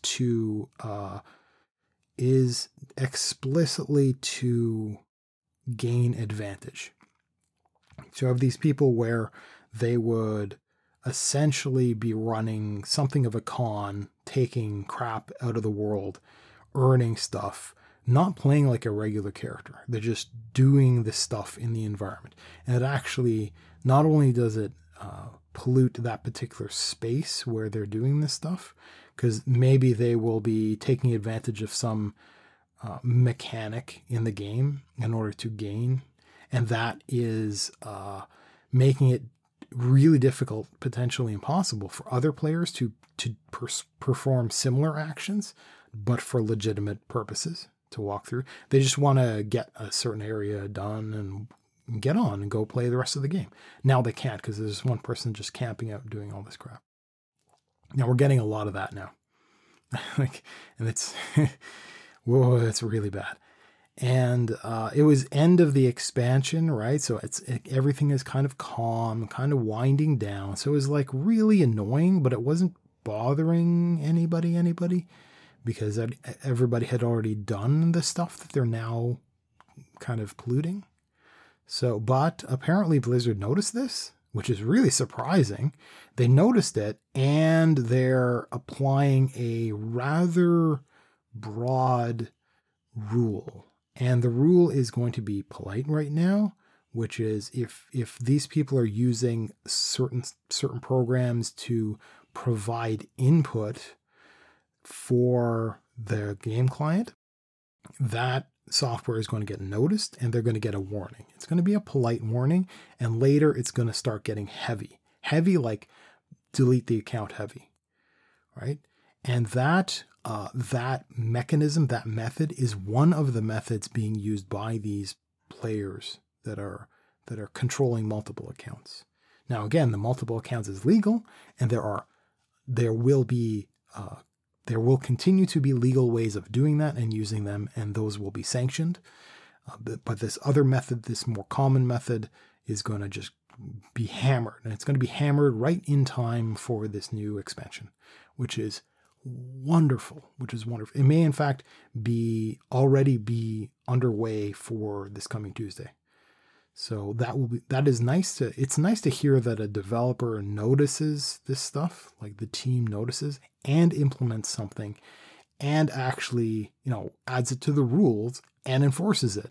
Like, that's really shocking. They must have noticed this in more places than just my collection of servers in my quote unquote community. It must have been a problem that was happening everywhere, because now the occasion, maybe it was rare in that server and that server and that server. But now that they're all combined together, it's common on that one unified super server. So yeah, so they noticed now. That is rare. It is rare. It is rare. For a lot of developers, it's rare. Most of the time, they just kind of let things slide. I think Minion, I think you've seen that with Destiny a few times, where there certain things become possible and the developers are like, well, and they take a while. There's like foot dragging. All the time they take to catch and fix certain things they should spend on others. It's just silly. Yeah, there's always drama too, because there's some people who are like, oh, and there's a bunch of people that never knew about it in the first place, and now they're kind of salty that it got taken away. They're like, oh wow, for a moment I might have been able to but they didn't care enough. If they cared enough, they would have found out. They would have done it. I'm like that. I'm like, oh well, I don't feel too bad because I know I miss out when I don't try hard enough, when I don't listen to a community. But I don't like doing that so much. I don't like looking at strategies and learning about these little loopholes and stuff.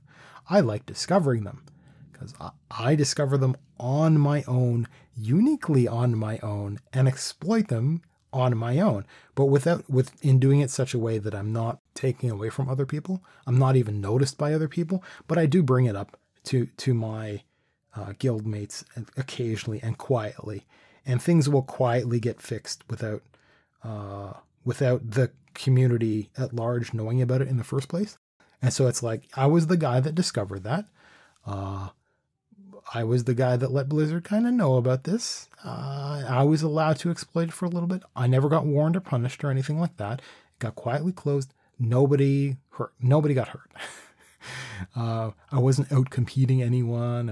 I didn't get anything interesting and unique and blah, blah, blah, blah, blah. And that's the way I like doing things. I don't like going and reading strategies for anything. I really love discovering things. I really love going and exploring and this kind of stuff. And speaking of, and I mentioned this once or twice, and I'm so happy that this quietly got inserted into the game. Okay, so again, World of Warcraft. So I made a character, and I decided that for every opportunity I was given, I would decline entering into some certain storyline. I'd just be like, nah, I don't feel like it. I'm just, nah, yeah, the world is doomed. Okay, nah, I'll just go do this stuff over here. Turtles need saving. Okay, I'll just go do that. That's more interesting. And I did that a couple of times.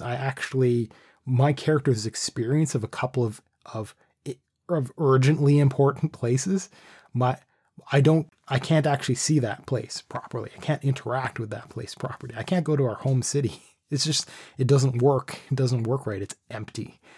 And I did that a few times. I actually mentioned it. And one of the problems is the most recent content, I did that again. And so I can't go to the home capital. There's nothing there. And so if this new event happens and it's like, whoa, go to the capital and talk to this person and go and pick up this quest line and go and do these different tasks there. And then you get sent off into the other. I couldn't do any of that, even if I wanted to. I think even if I wanted to, I'm not really sure how I would do some of it. At any rate, Blizzard's just having it when you log in on Tuesday, you just get a quest. And then you go to this other area. I don't even have to care about this current stuff. So I get to leave all of this completely broken forever. And it'll just be notch on my belt for another busted game. Because it was funny. It's funny to do it. And I made a bunch of people laugh because they're like, why would you do that? It's so dumb. It's so unnecessary. And it's like, well, I did it. I played through it all already. This is just a spare character. It was just, I wanted to see if it was possible. It's possible. At any rate. So I'm kind of excited for Tuesday to see if I can actually do this with this character. Do this weird stuff. Oh yeah. Maybe I'll save it for We're on a Oh, break. are we on break right now? Yep. Oh, okay. So we're going to be back in like 8 minutes now. I'll see you guys soon. Well, I'm back. Are you? Yep. Okay. Well, this is the last segment of Lucid Indifference. That's lucidindifference.com. This is 2020 11. Oh, I'm just going to have to scroll down. 1108. This is episode 32. I'm going to make this mostly about as administrivia, as usual. I'm going to talk about the podcast a bit more directly. I'm also going to be talking about a lot of the audio side of stuff. Now, I don't know if anybody can really tell the difference. I really hope so.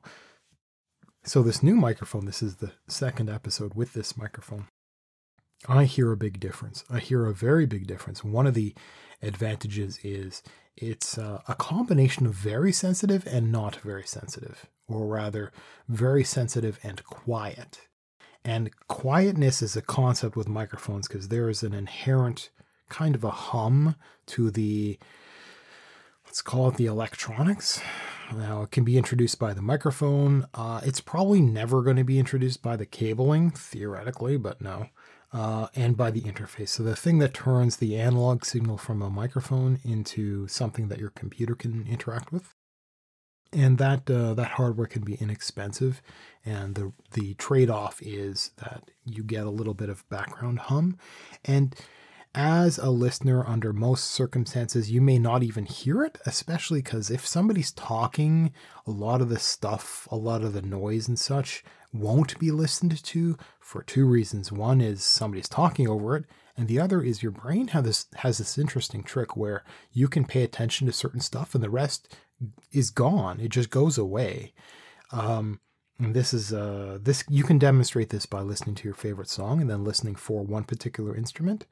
And then listening for a different particular instrument, and then for the lyrics or something like this, and paying attention and try. If you understand enough about the music that you can follow along the instrumentation, so that you do have more engagement with it, you will notice while doing that you'll catch yourself not hearing other instruments. So you might listen to the bass and then not quite hear the drums very much. You'll find yourself kind of fading out. Your attention goes away. The same thing happens with noise, and with a good microphone, if you don't talk, if you have these moments of calm, and you don't have mechanisms either in hardware or in software to get rid of certain what's called a noise floor, a little bit of a buzz or a rumble or what, it's just in the background. If you have these gaps where a person isn't talking and there's no mechanism to get rid of this other stuff, you'll hear that.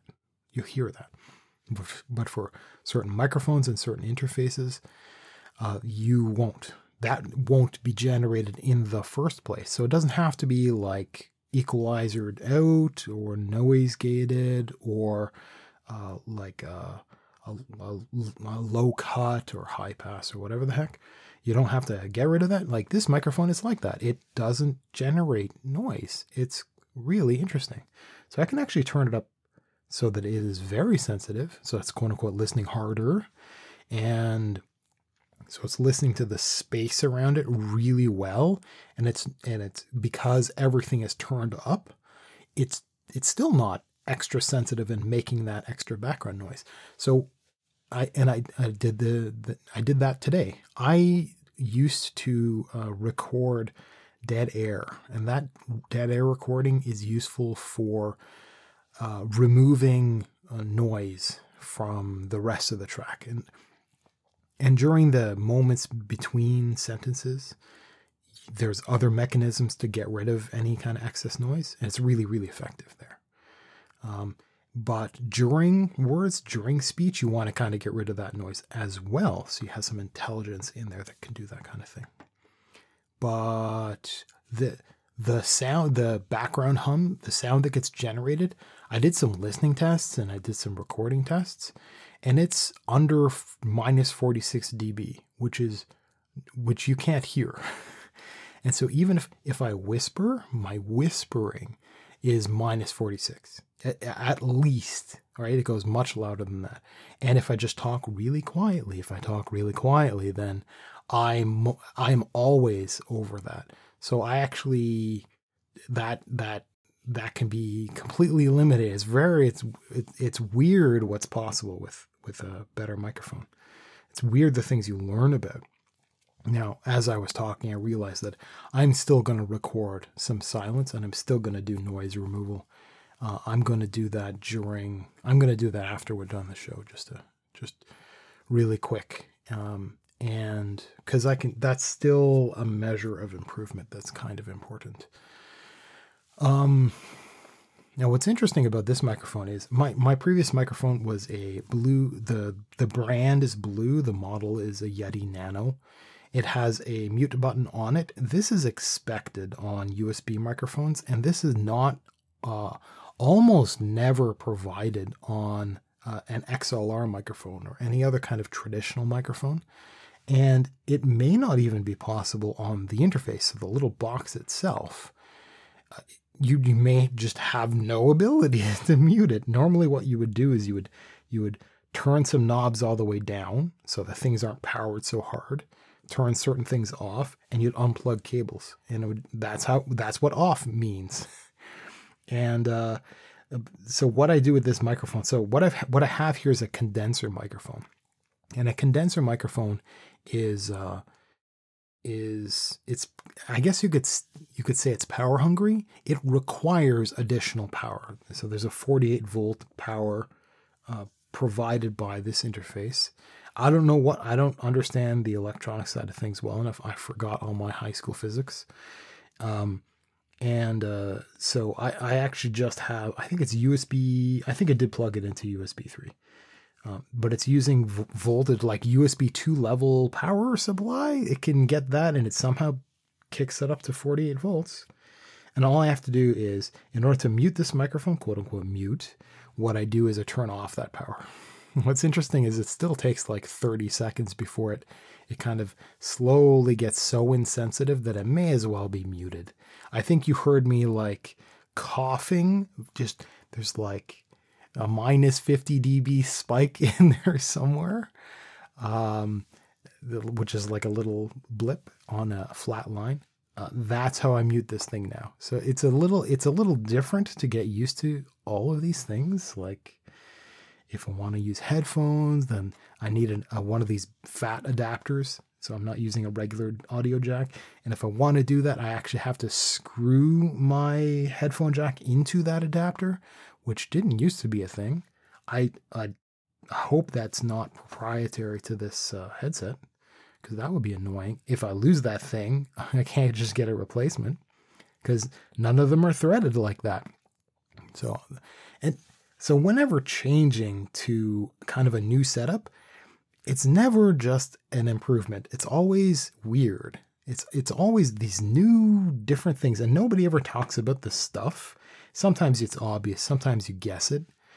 But a lot of the times when you're handling this stuff, it's like, oh, well, the USB cable they sent me is really short. Like, okay, well, that means that I need to have this thing near a computer. But that would be really inconvenient if I had a computer that was loud, because you can't have a loud computer next to a sensitive microphone, right? So that's something that people never talk about.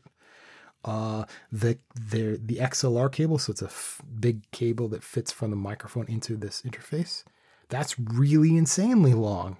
It's like, okay, well, that would have been nice to know. Well, that helps me position the microphone anywhere I want, basically anywhere in this room. But I don't want to do that. So now I have to coil it and then deal with this, because it's thick cable.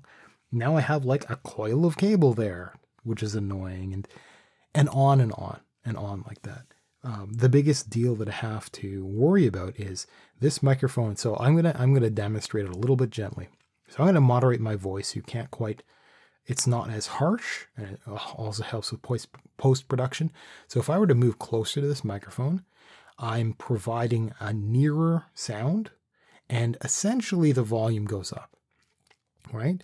Because there's a drop off as I move away from the microphone. It's really designed to do that, but it's just a limitation of the technology. It's how audio works, how sound waves work. So if I had to move closer to the microphone and I can talk a little bit like this, my voice actually gets picked up quite a lot louder. So I'm gonna talk about the same. I can touch my nose to the pop screen, and I sound really, really loud. And if I back away, so this is my normal position. I'm going to lean, pardon the creak of the chair. I can talk like this, way back here, and you can actually tell that I'm far away. And there is an incredible advantage there with that distance. I don't have to move very much.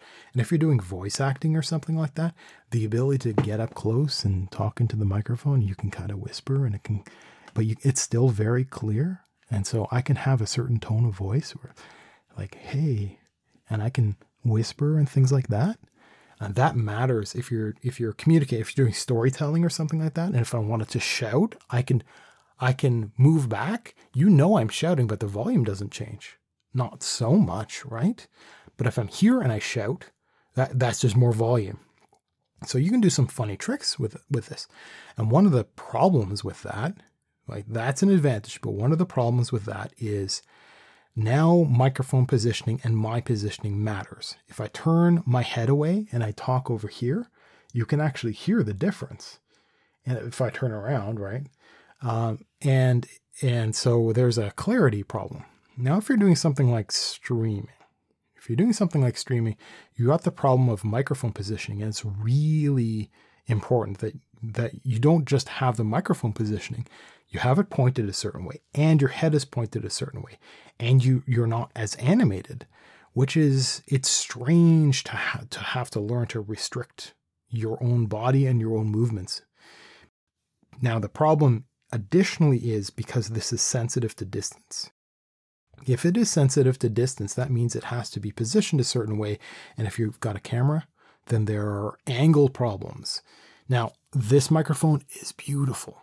I don't know about this microphone arm, so I have to make sure it doesn't actually enter the picture. But I think I would be quite happy, proud even, to have this microphone slightly blocking my face even. But to have it to one side is a little challenging to figure out how it's pointed at my face. So it's learning about this stuff is part of the interest of my having gotten it in the first place. So it is, I'm really happy with the choice. I don't have enough experience with a variety of other things to really give any recommendation right now. But I can say that for a streamer, it is not appropriate to have this kind of microphone, at least in this positioning, because of problems of having it in the streamer's face and because of sensitivity to distance. It turns out that the previous microphone that I had so it's an advantage, disadvantage. The advantage is you could have it further away, like off camera, and it would still pick up your voice well. The disadvantage is the drop off, the distance volume thing, backing away and the volume kind of going down. That was less present, and so it wouldn't have that kind of drop off as aggressive for something like traffic outside. So it had the problem of picking up more background noise in the room and lots of unwanted stuff that's out there. So there's an advantage and a disadvantage. Now, a lot of streamers are streaming at like 2 a.m. and stuff like that. But if you want to do prime time when everybody's coming home from work or whatever the heck, you're going to get a lot of traffic noise. So there are advantages of using a USB microphone for something like streaming, and getting it out of the way and still being clear. And so you have just a full face. Now, fascinating would be the new technology that's coming out, which is the automatic kind of AI detection, the automatic green screening of a sort, the background removal. So you can do the floating head and shoulders thing. Most people, what they'd have is they'd have a single color behind them and they'd chroma key it out. So they'd green screen it out. And you don't need to do that anymore with contemporary technology, because it can do, you just take the human, wiggle the human around, the software goes, oh, that's the moving part, and it takes all the non-moving parts and it just kind of paints them out. Now, if you had a microphone like this one, and this were in a fixed position but not blocking my face, then it could be painted out. And so I haven't tinkered with that, but it occurs to me that if I could do that well, then that is an option if I wanted to be a floating head with no microphone visible. So I'm wondering what that would be like. I do want to talk about the room setup and stuff like this. So I had been gently changing the way things are in this. I can almost call it a recording space. I'd been making it so it's possible to have multiple stacks of bins and put them up and take all the. So what I ended up doing is I ended up disassembling a set of shelves that were kind of buckling under the weight of books. And I think I'm going to obsolete as many books as possible. One of the things is I wanted to have paper copies of a lot of things, and I think I'm going to go out of my way to get, for things that are public domain, there are actual, you can get in a copy from either archive.org, or you can get it from the Gutenberg. I think that is gutenberg.org. And Project Gutenberg has a whole lot of public domain stuff. And I'm interested in stuff like philosophy and some of the old stories, like things like fairy tales and stuff like this. And that's partly work, and it's partly my interest. And I used to have paper copies of a lot of this stuff. I think I'm going to do everything I can to get rid of my paper copies of everything. And there's some paper copies of things that I have because I can't get any other version, but maybe I should. Maybe it is worth me paying money to get to replace these big, bulky, heavy paper copies with digital copies with whatever. And I might pursue that, right? I might. Now, but some of the books, I don't know that I will ever read them. I don't know that they matter. Some of them are, like I got a book from 1910. and some of these, like, is it collectible? I don't care about selling this stuff on eBay, but I mean, it is kind of cool. It is kind of cool to have some of this stuff, to have it as kind of art. And I had, so there's a fireplace in this room, and the mantle. So it's got essentially a big shelf above it, and I just filled it with books. It's one of the I don't know if I can call it a tradition, and it's pretty. And so I got all my pretty books, and I put my pretty books up there, and I felt it made for a very good backdrop for doing videos. And I repositioned things, and unfortunately I don't have access to that as a background space anymore. So everything got moved, webcam's going to get moved, and so I can even get rid of those books, theoretically. I really wish these were complete sets, and I might go out of my way to try to find and buy some of the missing books, because these really are beautiful. And having like the complete collection of that particular edition of, is that Agatha Christie? That particular edition of these nice red leather-bound Agatha Christie books, it would be really cool. I'd be proud to have that on my shelf. At any rate, I moved stuff, and I dedicated a corner of this particular room that I'm in, and it's backed into, I am backed into the corner of this room, and I positioned and got this particular microphone, and I positioned it in such of a way. So you've got a pickup pattern on a microphone. It ends up being like a little graph, and it's got concentric circles. So it looks like an archery mat. So with little circles around it, and it's got the microphone in the middle, and it's got a pattern around it. And it's something like, they say it's a cardioid pattern. So they say it's heart-shaped. Not really. And that indicates a volume change depending on distance, and it paints the direction.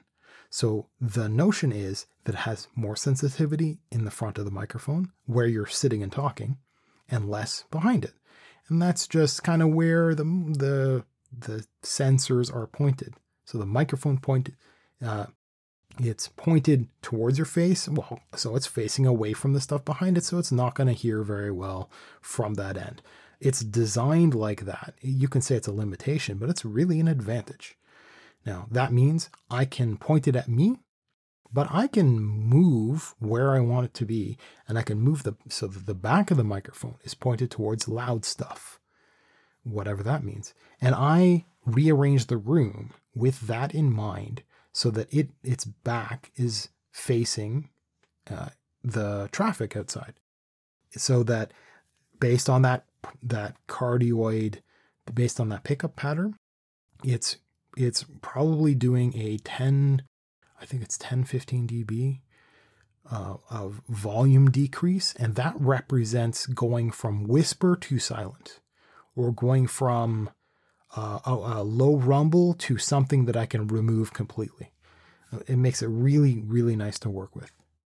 And so, for example, hang on, let's see if I can. I'm going to lift my headphones off for one moment so I can listen in authentic ears. Yeah, I don't think I've had a good example of background noise. So I've got headphones that are fairly isolating, so I can't really hear the outside. I really only hear what the microphone picks up. That's kind of the point. And so this isn't picking up any idling cars outside or any cars driving by. There's still going to be a problem with, those people that have very loud stereos. It might pick up stuff like that, but it's really good. And if I do recording on my own at 3 a.m. for like audiobooks or something, which I'm probably not going to do because they don't pay well, and like at all, they're just terrible. But for doing little stuff or whatever the heck, maybe we'll see. This will be exceptional. Now, what it's pointed at, the sensitive part, isn't just me, but the stuff that's behind me. So it's looking at me, it's looking at my mouth, it's looking at my head, my chest, but it's looking behind me in the background. So that means that the background behind me becomes really important too, because weird things happen to a person's voice. Your voice washes over the microphone. That's what it's listening to. That's great. And then it bounces off the stuff behind it, which doesn't matter too much, but it comes back, which could be a problem because sooner or later it'll bounce off the stuff beside and behind. It'll make its way back to that sensitive part. I've talked about this before. That isn't just a problem because you get bad, like the audio does nasty things when it bumps up against a wall and it's not authentic when it gets back in, and there's a delay, and that delay combines with your voice, and and this is the sound source. You're not going to audio edit that out. You really can't. So what's behind me matters. What's beside me matters. What I'm sitting in actually matters.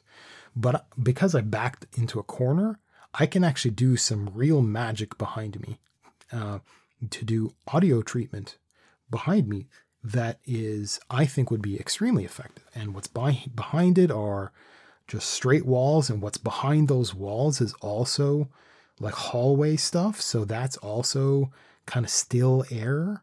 If I was backed into a bedroom, then I'd have to worry about what that other person in that other bedroom has, like what they're doing with the stereo, video game, right, kind of thing. But I don't, because of this particular room that I chose, this particular corner that I chose. I don't get any of that. And these are the sorts of things that it took me a while. It took me quite a lot of videos, and I read the comments for some of these, and some people will have some good criticisms of videos. This is why it's really nice when people allow commentary on their videos when they're not scared, right? Which is also why I like very small channels, because they don't turn comments off because they want feedback, or they want participation because that helps channels grow. It is actually a thing. At any rate, moving on to something else. I had these huge bins that I was moving these books into. the thing is, the bins really are, they're big enough to lie down in, not straighten your legs, but to curl up in. And I could fill them with books. The thing is, I can fill them so much with books that I can't actually move them. They've got a pair of wheels on one side and a big handle, but they're still really hard to move. So I actually I was able to pull everything away, and I'll look at that. I'll manage my stuff a little bit better and move it. I don't know if I've got garage space or whatever, this kind of stuff. So that's both given me room in one corner of this place, and it's taken up room elsewhere because now it's kind of full of bins, which sucks. Now I had plans, and I looked for software that would help me map all this stuff out, and et cetera, and it's never that easy in person. I moved this, and I ended up like just barely being able to open a door. And then I realized I was moving in and out of this space in a certain way, and it was inconvenient. And you walk past one of these door stoppers on the spring, and it just goes boing, boing, boing. I was doing that too often. I'm like, okay, this is just driving me mental. So I moved things around. No, I went off plan, and I moved it even more. And I like the setup even better, right? It just turns out even better. But the problem is my desk moved, and it's near the fireplace now. I'm like, okay, well, that means I'm going to be cold because I'm not going to be turning this fireplace on because I've got cables right next to it, and I'm kind of scared. Couldn't you just move the desk away when you're turning it on? Well, that's the thing. I could move the desk away and then trap myself a different way. And I thought about that, but getting in and out of this space involves walking all the way around the desk, which is kind of annoying. And I kind of don't want to do that. Well, one of the reasons is a couple of my cables just aren't long enough. So I need to go and order more cables. I think it's just power cables at this point. I'm not sure how long the power cables I have are. I think they're 6 feet. I think they're less than 6 feet, actually. But I'm going to replace them with 10 feet. And I'm sick of black cables, so I'm going to get some. I can't get, unless they're bright orange, you're not getting any color other than white. So I'm getting some medical grade white cables. They're going to be really nice, heavy duty, awesome. And then I could think about moving the desk back. And as long as I'm not blocking the door, what this will do is this will back me into the corner even more. Now there's some interesting problems that happen when you're backing into a corner. Namely, and the way I've positioned it is actually, so sound can reflect off of one wall unequally from the other wall. And so the sounds don't bounce back directly into the microphone how would I explain it in words? So obviously if the microphone were right up against the corner of a room and pointed right into the corner, like equidistant from both walls and pointed right into the seam of the corner, the audio would bounce perfectly back into it. And so no matter how far I back away, that problem would still exist from the reflectivity of the walls. Again, I'm going to treat the walls, but still. But I'm actually offset further along one wall of a rectangle. That's the way I've set up right now. So it's actually really nice. And it lets me wheel in I got like a cart that I got from IKEA that you can use as it would be a really cheap way to hang something for doing a green screen. It's just not tall enough. Well, yeah, it's tall enough. Not for standing, but for sitting. But it's used for like a clothes rack. So I can actually get a bunch of old shirts and put them on and put them there and essentially have a closet behind me is what I can manufacture. So I can do that. And I've got IKEA sent me an ironing board for some reason. And so I can put an old quilt or a duvet over top of it. And so that's kind of what I have set up right now. And the audio sounds pretty good right now. I can improve it in other ways. But shifting the desk around is a little... Yeah, it's just a cabling issue right now. But speaking of cabling, because I set things up so well, and the plan was going well into my head, and I already had extra cables coming in, and when I tried one of them, I'm getting a fuzzy image on it. And it's just, I went and I tried different ports, and I tried different video card, motherboard versus discrete card, and then I'm okay, well, maybe the cable's bad. I tried a different cable because I ordered a pair of these. And the other one's fuzzy in the exact same way. Reset the monitor, fiddled with some settings just in case it's got like some wacky alignment thing that's happening. And nothing. And just switched to one of my spare cables, works perfectly. So now I've got to send these cables back to Amazon. Is really good about this. And I decided, heck, while I'm at it, I'll return some other stuff too. I'll just make a big deal out of it. They increased the window for returns, which I didn't realize. Otherwise I would have returned these terrible sheets that I bought. But, learning experience. So, like, technically speaking, I'll make all that money back, and then I'll spend it on better cables. And then I can think about moving the desk and blah, blah, blah. But I was thinking about shortening this desk, which I still can do. I can just like table saw it and then reattach the legs really easily. Just pilot holes and then screw it back in. IKEA table, right? This works perfectly. And then, but I'd have to put one of my spare arms on its own monitor arm, and so that it'll still fit. Anyhow, this has been a wonderful adventure, but it took me so many hours of just sweat and planning and moving stuff around, and yeah. When I was a kid, I used to just occasionally shuffle stuff around my room and just see what it's like over this way, and it's not fun anymore. I don't like doing it. I don't like change. I'm old. I'm grumpy. So yeah. What else? Minion, you're in a different location now, so it doesn't matter right now because you don't talk a whole lot, but you have the most awful echo. I'm in an empty room with other than a computer and a TV right beside me. It's so an empty room. You're in a dungeon and all the brickwork is like reflecting the sound, and I'm thinking of just throwing stuff on the wall to ease up on the bounciness of the volume, but it's only 2 weeks. It's only less than 2 weeks. Yeah. I don't think it's going to matter at all. But I learned about this stuff as part of my big experience. In order for you to do anything about it, it's the equivalent of throwing a blanket over your head, which is a trick that works, kind of. Putting a bunch of pillows up in a pile in one area, hanging stuff off the walls, and yeah, all that's doable.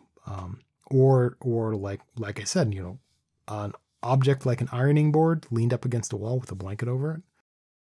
All you'd have to do is manage the reflections on two areas, and it's probably fine. So behind you and to one side of you is good enough. And the nearer one of them is, the better. Things and stuff and such. And that thinking about things like that matters, because if I were to upgrade you to a different microphone for the podcast, like giving you my earlier microphone, then room treatment might matter, especially if you talk more, right? Obviously. Because it's more, so the microphone that you have now is probably some sort of supercardioid thingy. It's not like actually, I don't know the technology that you have in it, but it's designed to point at your mouth and not care about anything else, especially the room. And another microphone might really care about room noise or echo or background noise or all this kind of crap. And one little change, like a different microphone, might mean like there would be consequences for all kinds of other stuff everywhere. And it might be too much work, especially because it's you, right? So I don't know that you're ready for all this crap until, Have you fixed the playlist displaying on the YouTube page, on the front YouTube page? Made it look better? Put our clips playlist up there, put our podcast playlist up there. No? No. Is it? I'm going to go. I've changed the update, but I've updated the playlist so it goes from newer. The oldest is the first ones ever are at the bottom, and the new ones are at top. Yes, that gives a better impression. And the other would be making sure the front page has 3 rows. So everything, and then the next one is just clips, and then... I did not know about that. So you can kind of customize that front page. And so it would be uploads, which you currently have, and then clips, the clips playlist, and then the shows playlist. And that lets it, because I really want to help people look at the clips, because they're kind of the best of. And they're really all wonderful and stuff. And I don't know if like once a month we should have like take the day off and have like a 2-hour just set of clips. Something like that might be cool. But I don't know. I don't know at all. So yes, you want to do video for Wednesday? You want to try that for sure? Try streaming? Yeah, we'll give it a shot. So we'll do some experimentation tomorrow and then man, I got a busy day. And I've been so busy trying to there's get New Year's resolutions kind of thing. I had this thing where I wanted to just go through a lot of my old notes and stuff and just dust things off and put a whole bunch of projects to bed. And I've been working on that stuff because, the year's almost up and I want to be done this stuff. So a whole bunch of things and things. Blah. I'm pretty much out of stuff to talk about. I kind of want to talk about a new keyboard, because I remember talking about my dented control key that's kind of worn down. I've had this thing since like the early 2000s. I've had this wonderful Dell multimedia keyboard. It's fantastic. It's got a very small bezel on the left-hand side, which is where I put my hand.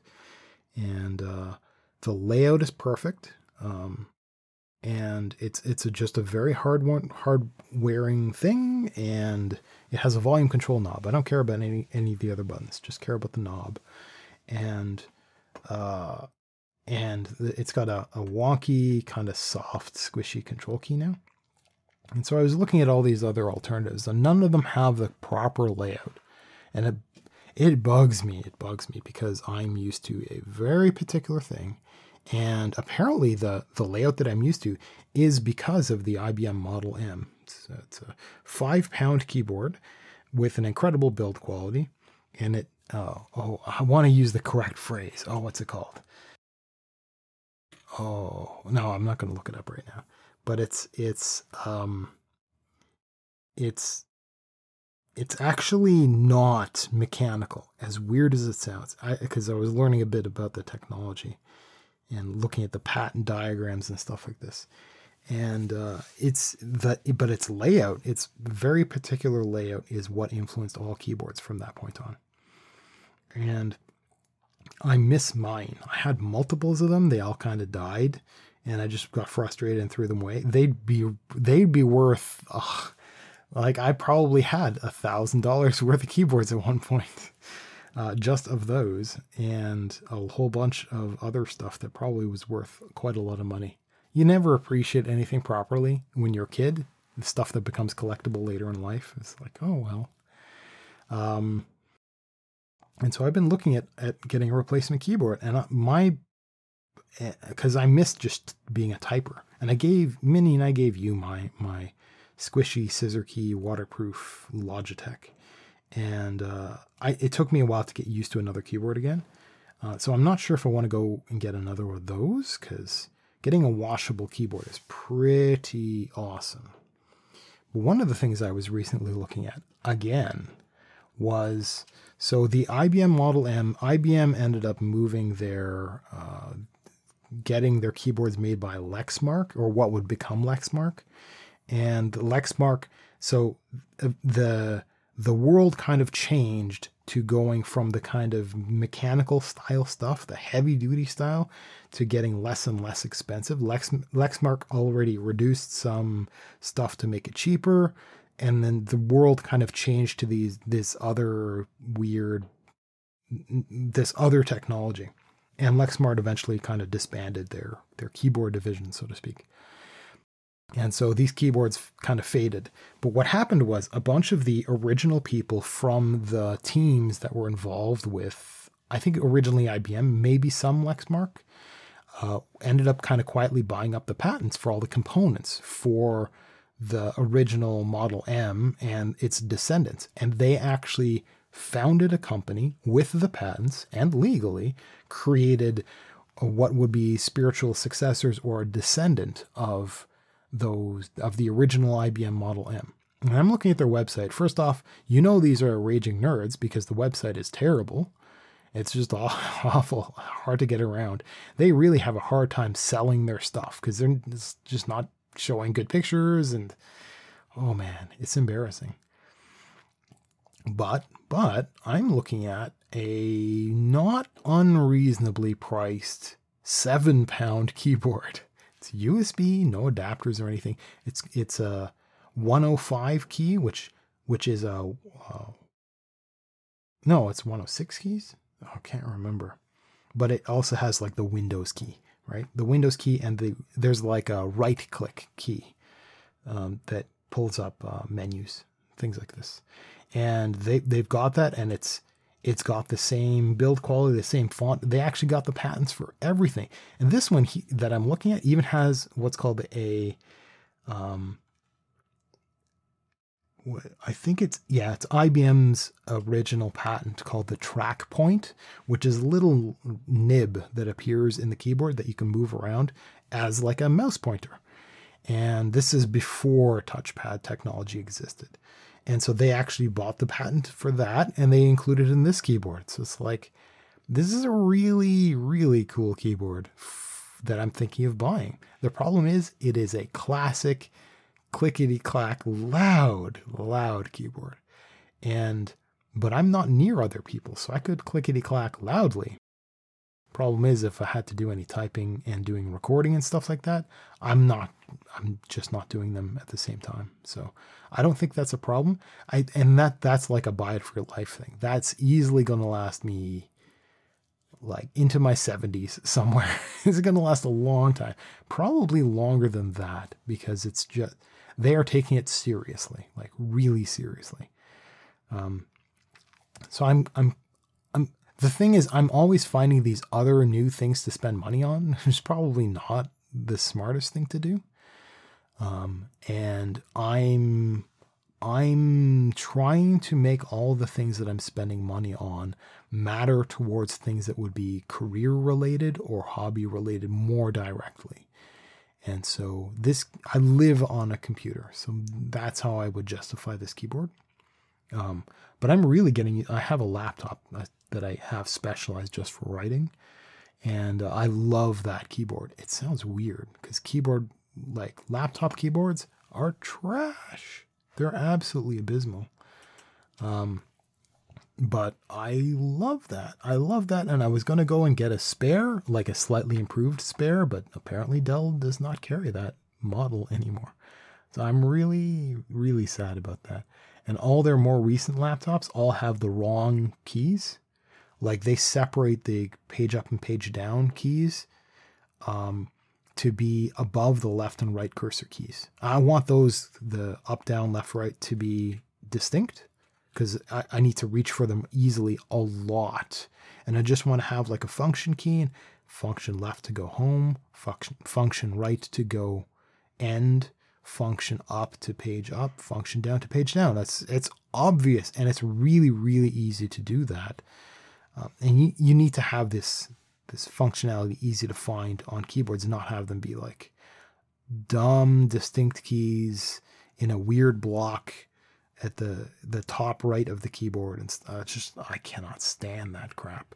And I've gone through a few generations of tiny computers, and they do stupid things with their keyboards and having to having to, especially if it's made in Japan, things are really weird. Some key placement is really strange.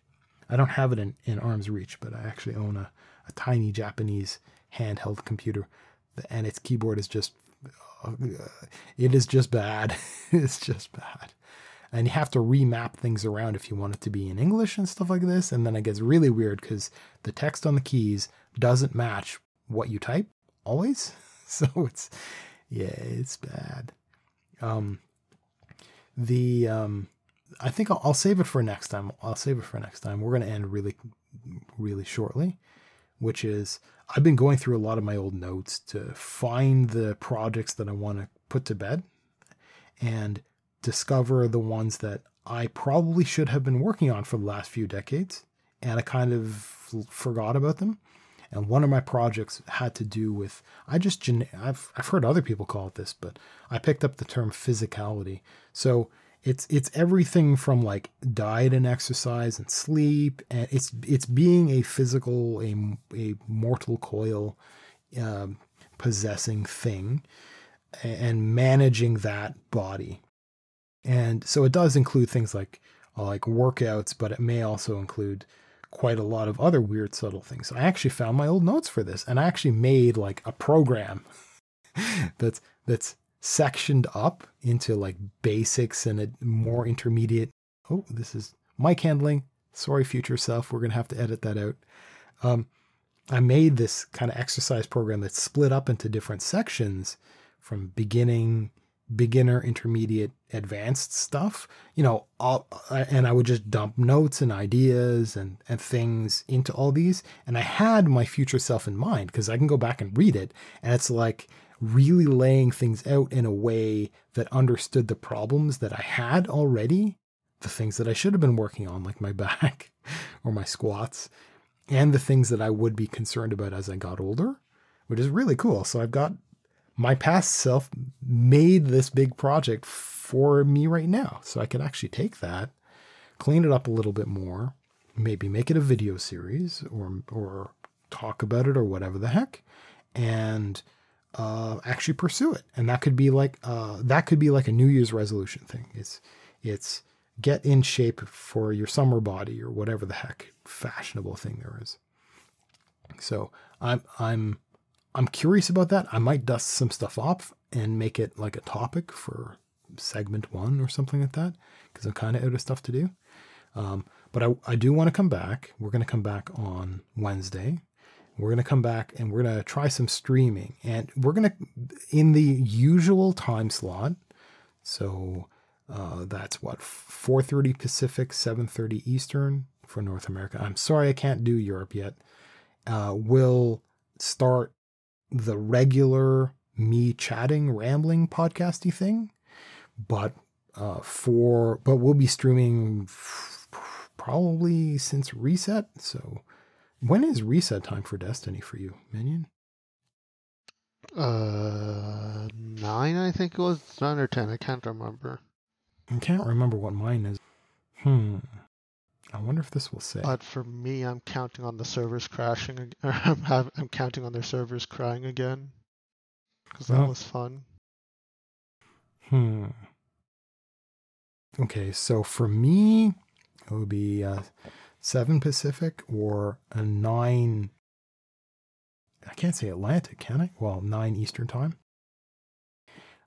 Is when it goes down, and a couple hours later. So 9 Pacific, 12 Eastern is when it is expected to go back up. But who knows, right? So login server delays and crashes, and Blizzard's supposed to know what it's doing, but like shrug, right? Okay, so and we'll do some experimentation tomorrow. Tomorrow, same general start time. We'll get together privately. In the afternoon, I guess, early afternoon. We'll do some video testing. Should be easy. Okay. I'll do some on my own. Okay, everybody, this has been Lucid Indifference. That's lucidindifference.com. You can check out our website. I still have not put up a playlist because I keep forgetting. Look at our clips, and that's kind of our best of. If you like something, You can go to our YouTube channel. You can see all of our previous episodes have been uploading, including some specials, some older stuff that has not been released. And you can see us live on Twitch. You can check out our Twitch for our schedule and the like. Anyhow, I will see you on Wednesday. Thank you very much. Bye-bye.